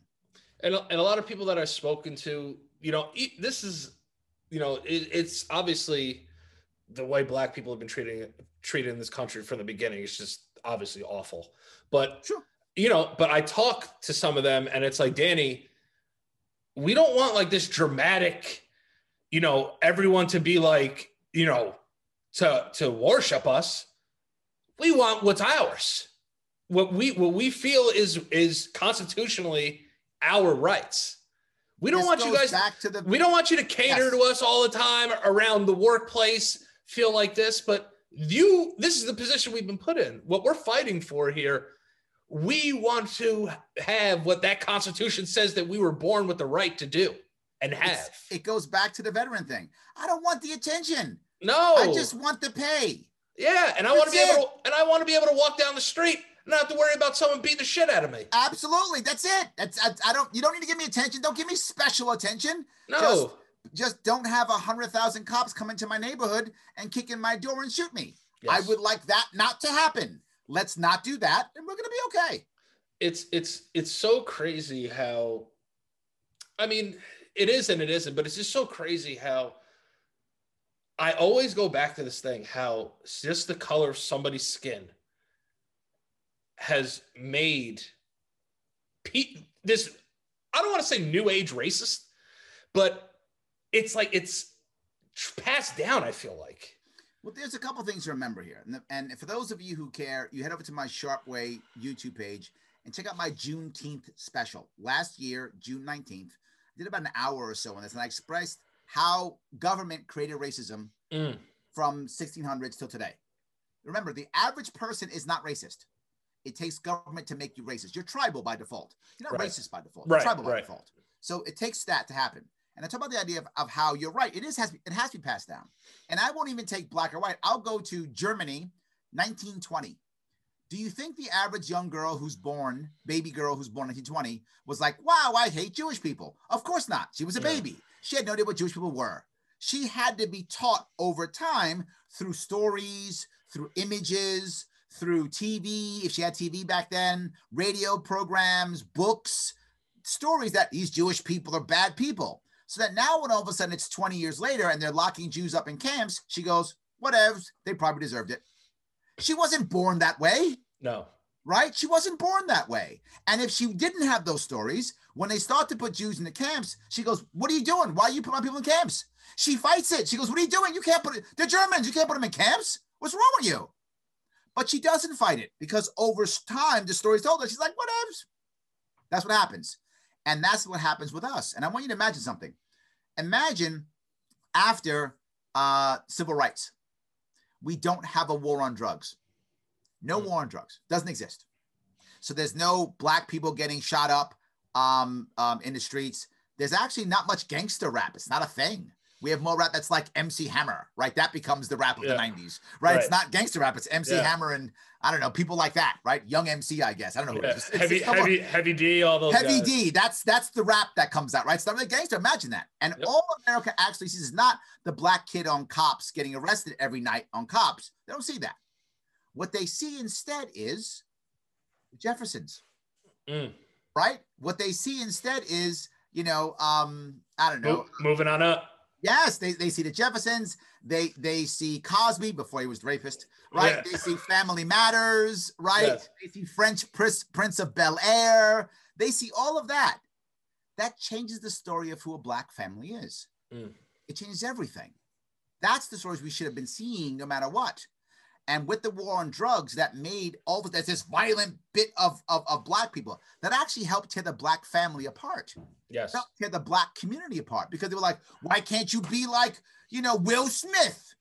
Right? It's because you're a bad Black person. That became the story that we began telling ourselves as a country. And like you said before, addicts, no matter what color you are, they're going to choose the drug and over their family at that point. Now we hear, oh, we have to legalize, cannabis, and addiction is a medical issue, and it's, oh my God, it's a terrible blight that's attacking our country. It's an epidemic.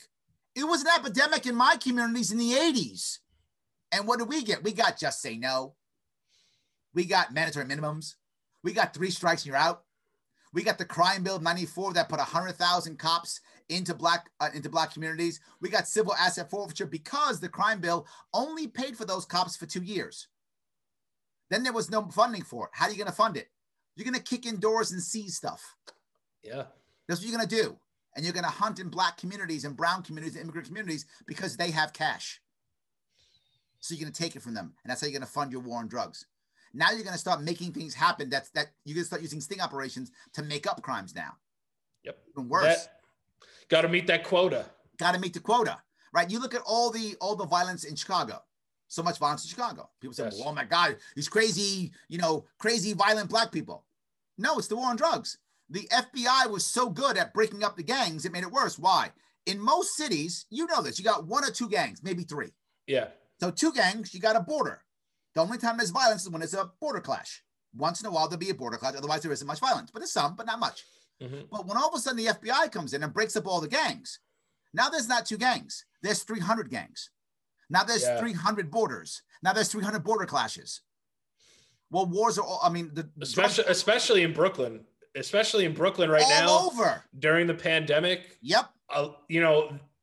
They've had to create their own umbrella. It's an umbrella, Yes. They can't go to other places because there's mandates that they can't leave. So now they got to set up operations now. That's correct. Yes. And criminals will criminal. They'll figure out ways to get better at what they're doing. Absolutely. They are a work smarter, not harder. Prohibition industry. Has never worked. God couldn't do it in the Garden of Eden. You're telling me you can? Yeah. Prohibition doesn't work ever. We always find a way around it. The best defense against people committing violence is a system to where violence doesn't make sense. That's the best defense. Yeah. So, and how do we know this? Look at alcohol, right? Alcohol is a drug. People are addicts of alcohol. Where's the violence? There isn't, because it's legal. They can use cops. If someone steals your liquor, you call the cops, they arrest them, you get your liquor back, right? Yes. You can sue somebody. Someone steals my weed, I guess I got to break some kneecaps. What else I'm going to do? Yeah. Someone steals my cocaine, I guess I got to shoot somebody. I mean, that's how it works. I can't do anything else. Same thing, even on a different, not even gambling. Yep. What's the bookie gonna do? Is he gonna go to the cops and tell this guy owes me $1,000? No, exactly. he's gonna knock your fucking teeth out. That's correct. Yes. Yes. It all perpetuates crime in those situations. No, government creates criminals. 100%. Yes. 100%. Why do you think I'm libertarian? Yeah. Why do you think I'm libertarian? Because I know that if you create the right systems where you give people the right opportunities, they will do the right thing. Will some screw up? Of course they will. There will always be problems, but we should be very harsh on our systems, but very generous and kind on our people. Yes. And like we said, it all ties into the people will help you before the government will help you. Yes, that's just 100% true. Absolutely. Especially with the internet. Now, people will help you out of the kindness of their heart, whether they are Republican, Democrat. They see a story I see some GoFundMe's where their goal was $5,000. It gets into the right people's hands. These people get $50,000. Absolutely. Because people care. Yes. People care. Yes. And the thing that turned me off to politics, like obviously I vote and, you know, I'm a registered Democrat, but the thing that turns me off to politics are small things. Like when I'm watching the president address the nation, right? I go to Twitter and I'm like, holy shit, look where our country is. Because everyone's on Twitter. Everybody wants their voice to be heard, understandably, but it's just regurgitated nonsense diarrhea now. Yep. Everyone's just going at each other. And then, you know, one side stands up and claps, the other one sits down. That I'm like, what is this, fucking high school? Yes. Yes, it is. It's yes, like who's the prettiest girl in class? Like this guy. Why is this side standing up and this one sitting down? Why do we do this? There are some fundamental norms that are still instilled in this country that need to go away. And that's one of those things. Wow. Where people need to stop standing and sitting, and it's obvious. It's just that it's just virtue signaling. That's all it is. You're saying I'm on the right side. I'm not going to do anything to make things better, but I'm going to show you I'm on the right side. And then it also shows that you don't respect whoever the president is. Unless he's yours. When you're in the government and you're supposed to set an example for people, it's like, oh yeah, we don't stand and clap for that part. Because he's one of the bad ones. Right. But even when Obama's like, I have no more elections to run. And then the guy was like, woo! I'm not sure that's good or bad. And then President Obama has to go, I know because I won both of them. So now we're like throwing shade and like, you know what I mean? Like we're having shady moments. Yes. In the government. But the point is he shouldn't be any different because he's running an election or not, right? Right. Shouldn't he be the same guy? Yes. I mean, in theory, you should. I mean, I guess not, but I think you want to be the same guy. But this is the fundamental issue, though, is that presidential elections have always been like the wave of what's going on in the world, right? So yeah, when Barack ran, it was like it was like the social media boom was coming.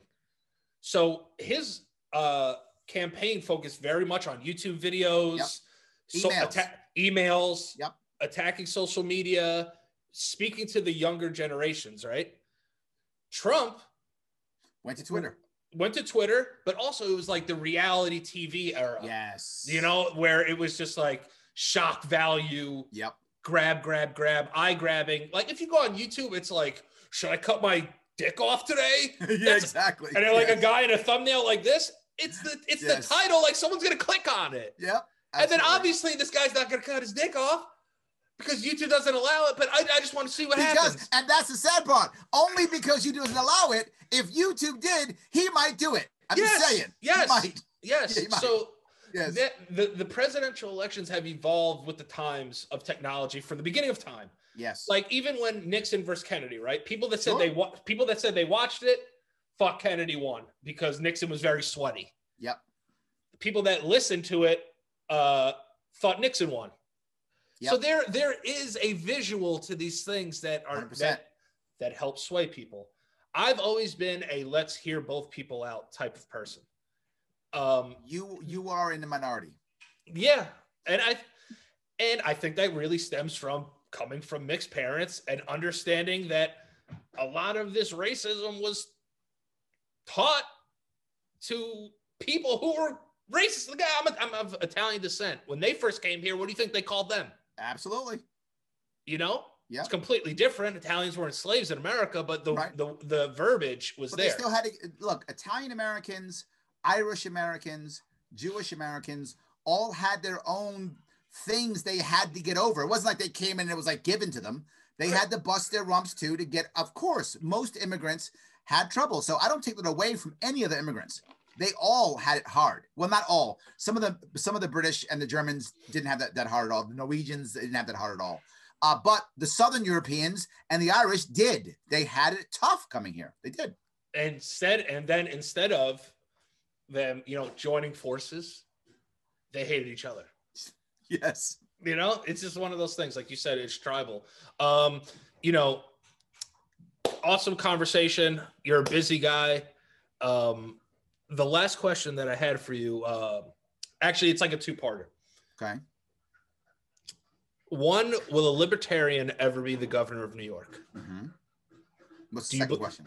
And the second question is, how do we get our young people, you know, the 18 to 24, 18 to 25, to not, I don't want to say follow the traditions of Democrat and Republican, but what is the benefit? What is the benefit of not looking that way? I will answer both questions. The first one, if a libertarian isn't a governor of New York in the next 8 to 12 to 16 years, this state will be Democrat run forever until in the foreseeable future.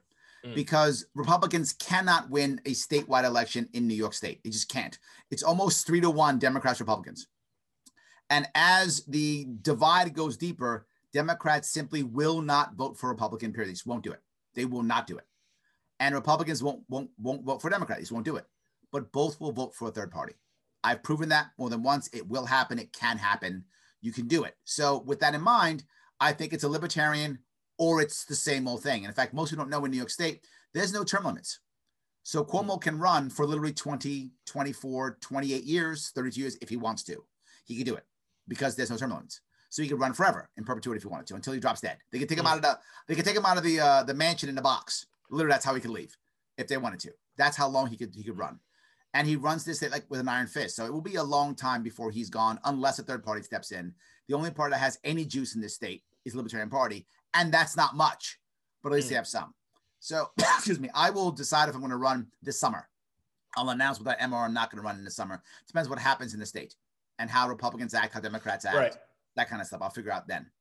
Your second piece, how do we get the youngsters to care about a third party and to break it?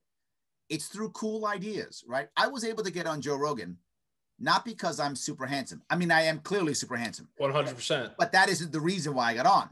Right. It helps, though. It helps. It does help. But the reason why I got on is because I had interesting ideas, right?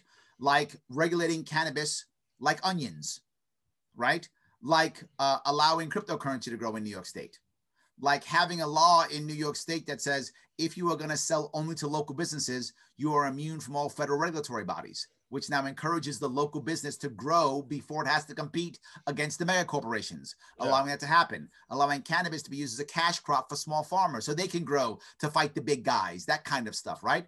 Saying that we should, instead of having tolls on our bridges, lease naming rights to our bridges. Instead of it being the Mario Cuomo Bridge or the George Washington Bridge, it's the 3M Bridge or the Kellogg's Bridge or the Verizon Bridge. And now that's how we pay for the MTA, and then lower the tolls to zero so that the average New Yorker can get around New York City without paying an $18 toll.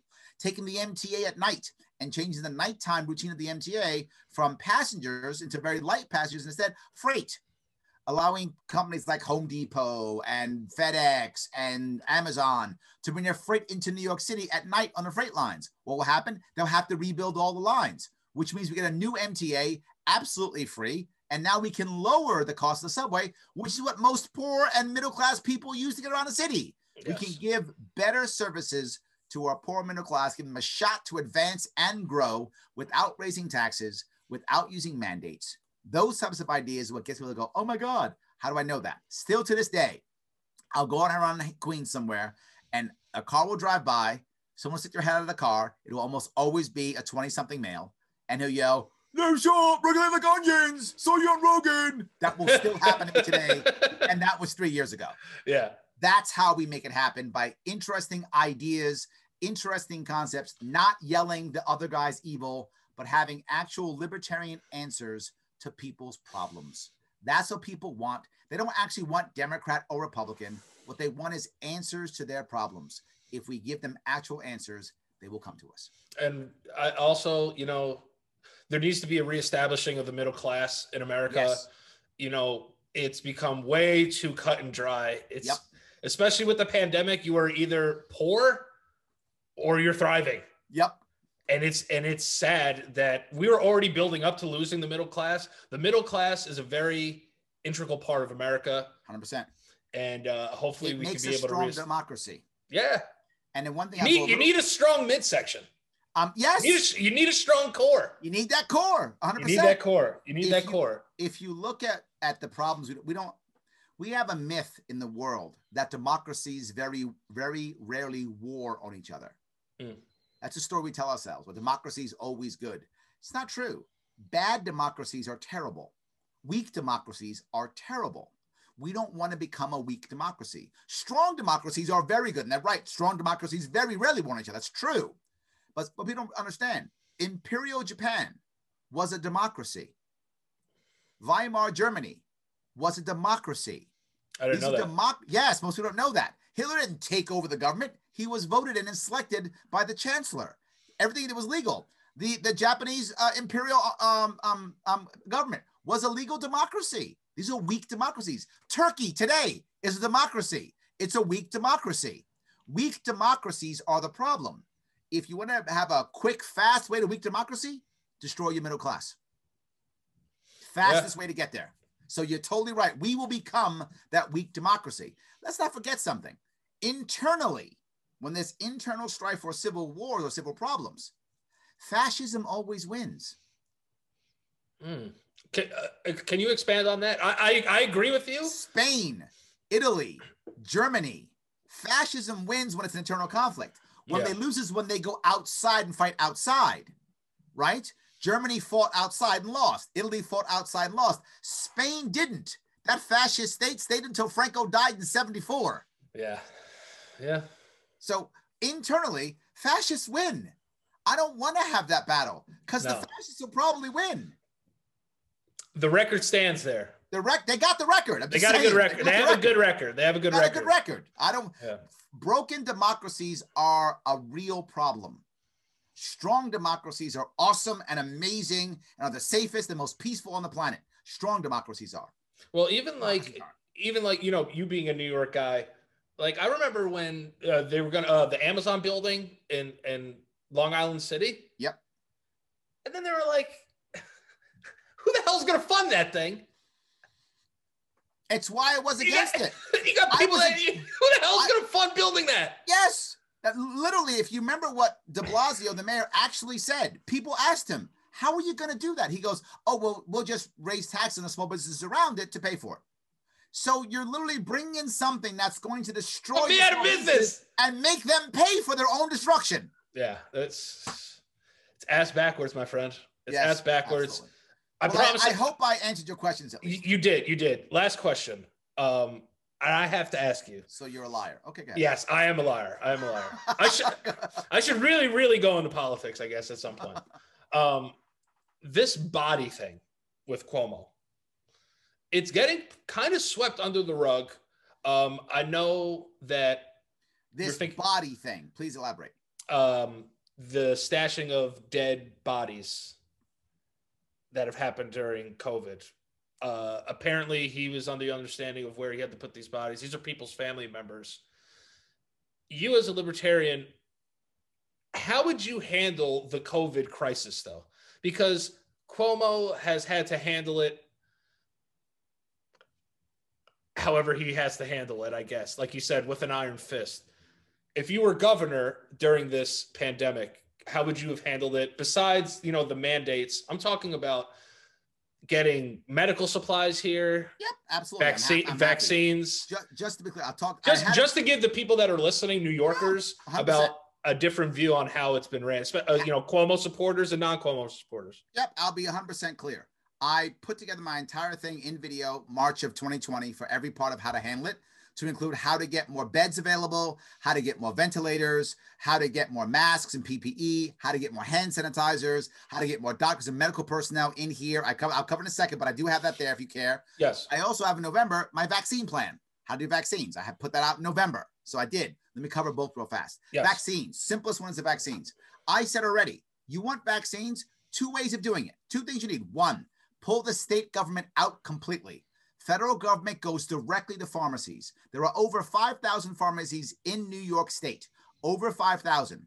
And no one is more than an hour away from a pharmacy in New York State. No one, doesn't exist. His Majesty King Andrew II, oh hail the king, lied directly to us and said, well, there are, there's healthcare deserts. That is a blatant lie. Healthcare deserts exist. Healthcare desert is when someone is more than an hour away from a major medical facility. That absolutely exists in New York State. It does. More than an hour away from a CVS or a Rite Aid does not exist.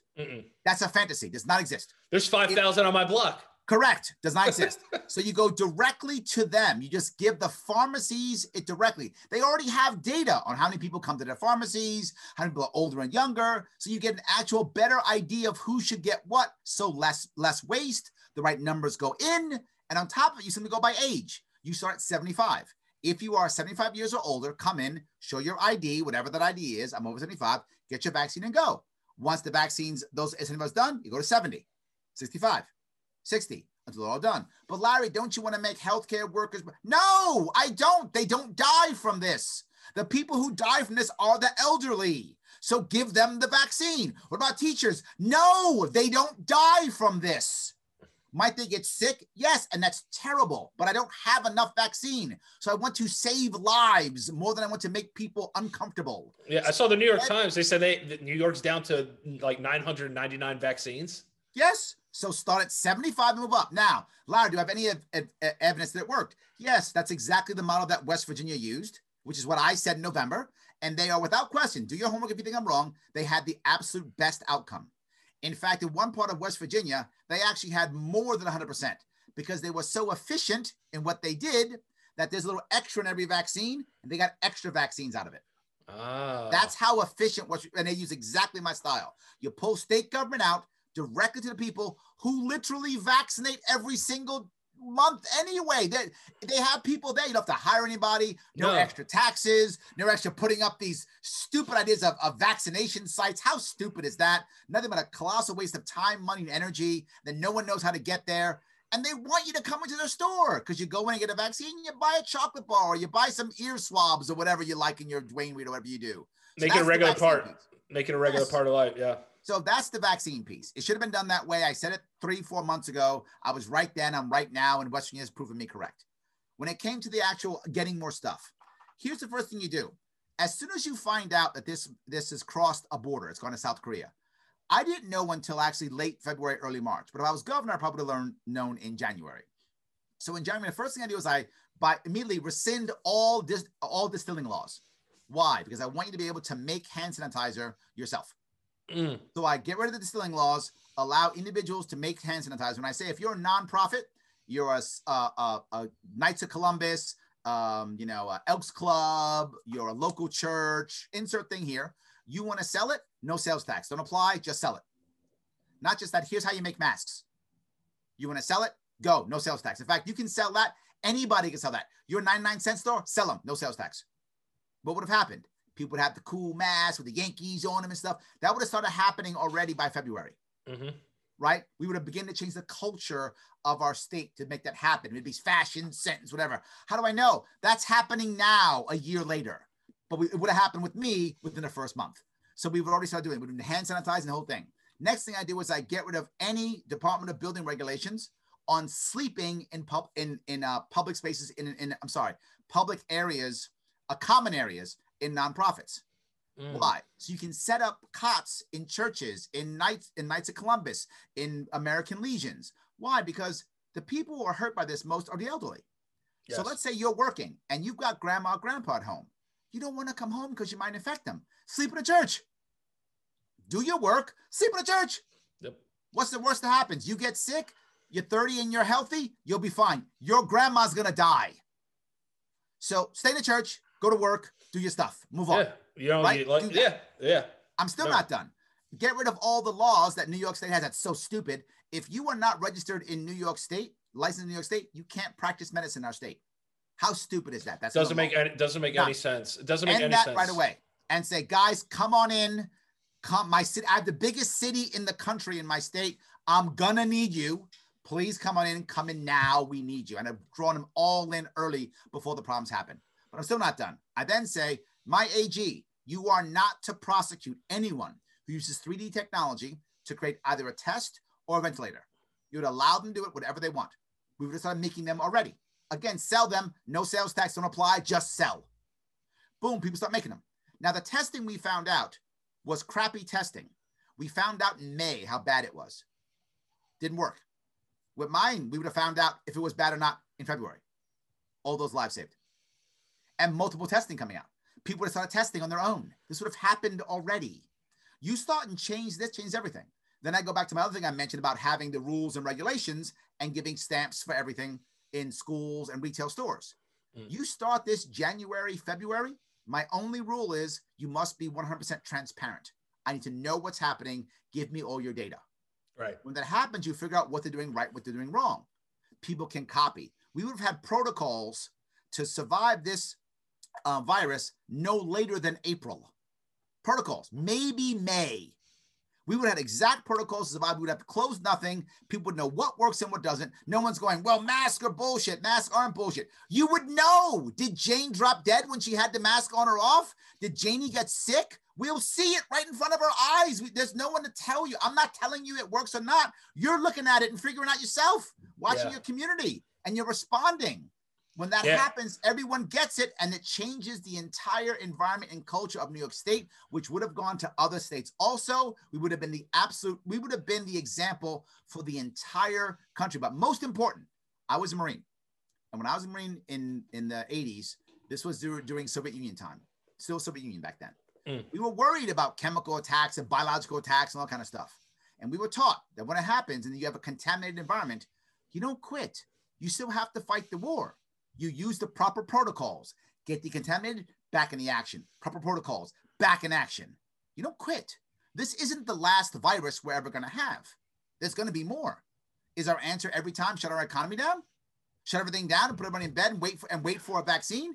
If that's our answer, our enemies don't have to make nuclear weapons. That's expensive and dangerous. Make a bunch of biological weapons and we'll destroy ourselves in 6 months. It's true. I mean, it's just, and then I see there's a new English strain of we have to combat this by facing it head on. We can't just hide in our houses anymore. And I'm not saying that to the point of, be reckless. No, be smart. Live your life. Be smart. But the way that we've basically closed New York, it's almost like in the NBA. Like the NBA is better if the Knicks are good for some reason. Yes. which is very rare. Yes. This country is better when New York is thriving. 100% true. Yes. We are the largest city in the entire country by far. It's not even close. And we took a major hit. Yeah. And I just hope that the government doesn't start taxing in Florida. It's going to be like it's going to happen. I feel like. I don't think so. I hope not, because, I have family that works down there. But my brother worked in the food industry here. He was a captain at a restaurant. He had to go to the Miami location to get work. Absolutely. Yes. And he got COVID and he's fine. Yes. Because he's a healthy young man.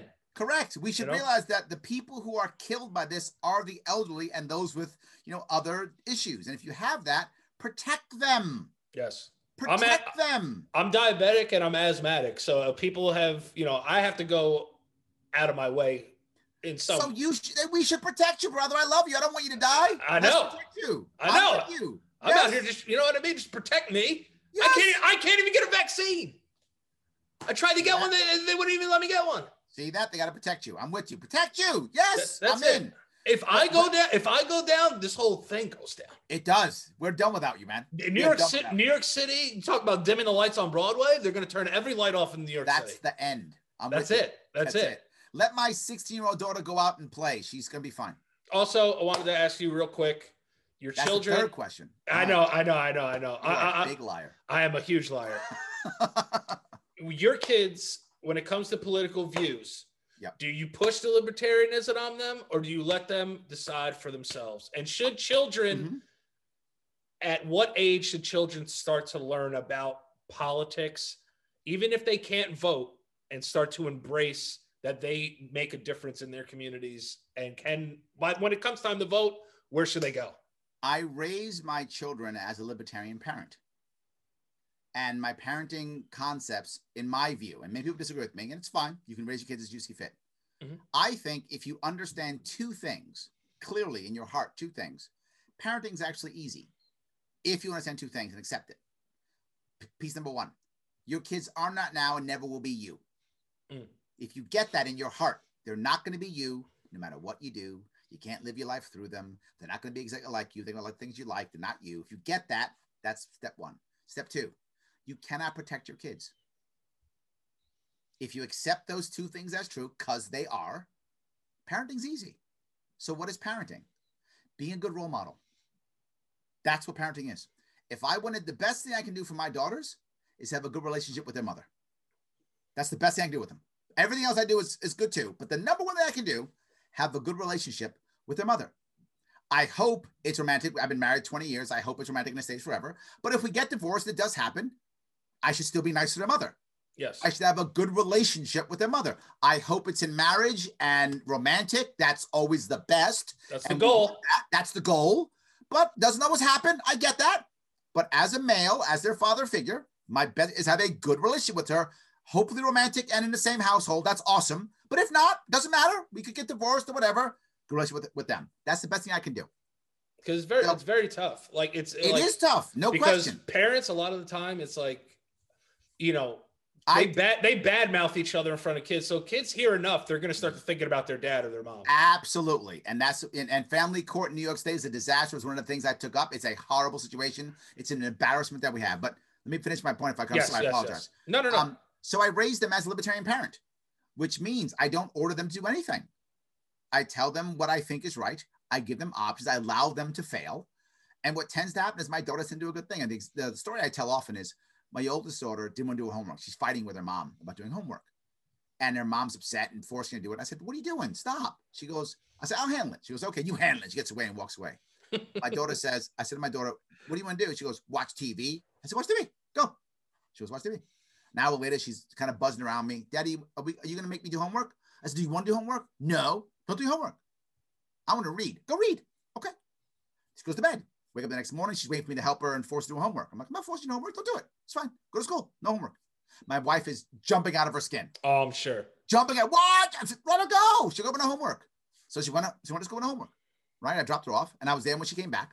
She comes back and she's mad. She's mad. And I'm like, why are you so mad? I got in trouble. You got in trouble for what? Not doing your homework? Yeah. I said, okay. You want to do your homework? Yeah. She does homework now. I let her fail. She did her homework because she wants to do it. My youngest one, I said, I thought wanted to study for a test. Okay. Again, my wife is fighting her. Why won't you study for the test? And I said, I got this. Don't worry about it. And I said, come on, you gonna study for a test? She goes, Daddy, you said you don't care if I pass or not. I said, I don't. It's your life. She's like 9 when I tell her this. I said, your life. You told me you wanted to be somebody and get good grades. You told me that. Well, I do. I said, well, then study for the test. If you don't want to, fail. I said, when you're 18, I'm throwing you out. You're going to be in the street. You happy being in the street? Be in the street. I don't care. It's your life. I literally told my 9-year-old that. She went, I want to study. Let's go study then. Let's do it. That's it. And you might think I'm crazy. And people might think I'm crazy. It doesn't matter. I want my daughters to study because they want to study. Yeah. That's why I studied. I wanted to please my father. And I was an amazing student because nobody forced me. My parents didn't force me to at all. I wanted to. And when I went to college, I was a bad high school student. But I went to college, I was a full-time Marine and a full-time student, and I had a 3.8 GPA. Crushed it. Why? Because I wanted it. I want my daughters to do what they want to do because they want to, not because I force them. If I try to force them, they will rebel. My daughters rarely rebel against me. Why? I don't tell them to do anything. There's nothing to rebel against. They want to fail, they fail. That's on them. Yes, it's on them. Also, I think that kids need to learn how to fail younger. Yes. Because a lot of people are afraid to fail. That's why they don't pursue school. That's why they don't pursue partners or relationships. Yep. They don't pursue jobs because they don't want to be told no. Yep. And feel like a sense of a failure. Let 100%. Them learn how to fail when they're young. 100%. I'm a big fan of that. Let them fall on their face. So my oldest daughter is by default libertarian because she's been raised by one. And she actually followed me on my campaign. So she is by default one because I brought her along. Yeah. I take my daughter out of school always to give her experiences. When I was consulting once when I was doing a trade show for a guy for a couple of weeks, I took her out of school and took her to a trade show with me. And I just did it. I take her to experience things and that kind of stuff. I could tell. Yeah. I mean, I could go on for hours and tell you how shitty American school curriculum is. Yes, it's garbage. But you know, it's you got kids knowing long division. These kids can't even write a goddamn check. Yep. Absolutely. You know yes. what? We need to teach kids how to fail earlier Yep. and how to actually survive in the world. Be nice. Instead but we of, can't. Do you know why we can't? The government. You got it. It is federal testing. Federal testing is how most schools get their money. Yep. It's now how most states grade schools get their money. And those tests, standardized testing, are only English and math. That's all they are. Nothing else. So that's why there's no econ. That's why there's no civics. That's why there's no shop. That's why there's no home economics, because that's not on the test how to get your money. You end federal testing, you'll watch all that go back into school curriculum. And, you know, also teach kids how to file taxes, how to do That's not on the test. I still have to ask my dad how to fill out a W-9 sometimes. That's not on the 32. test. It's not. Put it on the test. Yeah. It's not on the test. Fill this out. Yep. Learn how to pay your taxes quarterly. Learn how to, you want to be an entrepreneur? Learn how to pay quarterly taxes. Yep. So you don't get destroyed at the end of the year. Like learn the difference between an LLC and an S Corp. Yes. Yes. Learn them. 100%. I'm with you. What does limited liability mean? Bingo. Be nice. It'd be nice. It'd be nice. I hope one day we could change all these things. Go ahead, let them know about the Sharp Way as well. So if they want to check you out. Please, guys, if you want to check me out, please check out the Sharp Way. I'm all the interwebs things. I'm in all of them. Twitter, Instagram, Facebook, YouTube. Check out the Sharp Way. If you want to see what I'm doing, just Google Larry Sharp. It's Sharp with an E, and the E stands for entertaining. Yes. That's what that stands for. So check me out, please. I do live shows almost every day, 7 p.m. Monday through Friday, and a bunch of other stuff throughout the week. And what's the best way for them to reach you? Twitter or Facebook, my Sharp Way Facebook page. My team monitors all of that. It will get to me. Awesome. Awesome. And can we, I mean, not yet, but you're going to run, right? I will announce in September. I'm sorry. I tried, guys. I tried. All right. Well, I mean, that was one of the most fun conversations I've ever had. I could have talked for four more hours, but listen, Mr. Sharp, because I have to call you that. My parents would kill me if I didn't. Thank you so much for coming on the show. It's been very enlightening to me, and I can't wait for the audience to hear about it. Gonna look into your stuff. You got a fan now. I'm a fan of you. I'm a fan of you now. I love it. We are now co-fans. I love it. And that's it. Thank you so much for taking time out of your busy schedule to talk to me too. I really appreciate it. Have a good one. Thank you so much. Thank you. Take it easy, Larry. All right. Bye.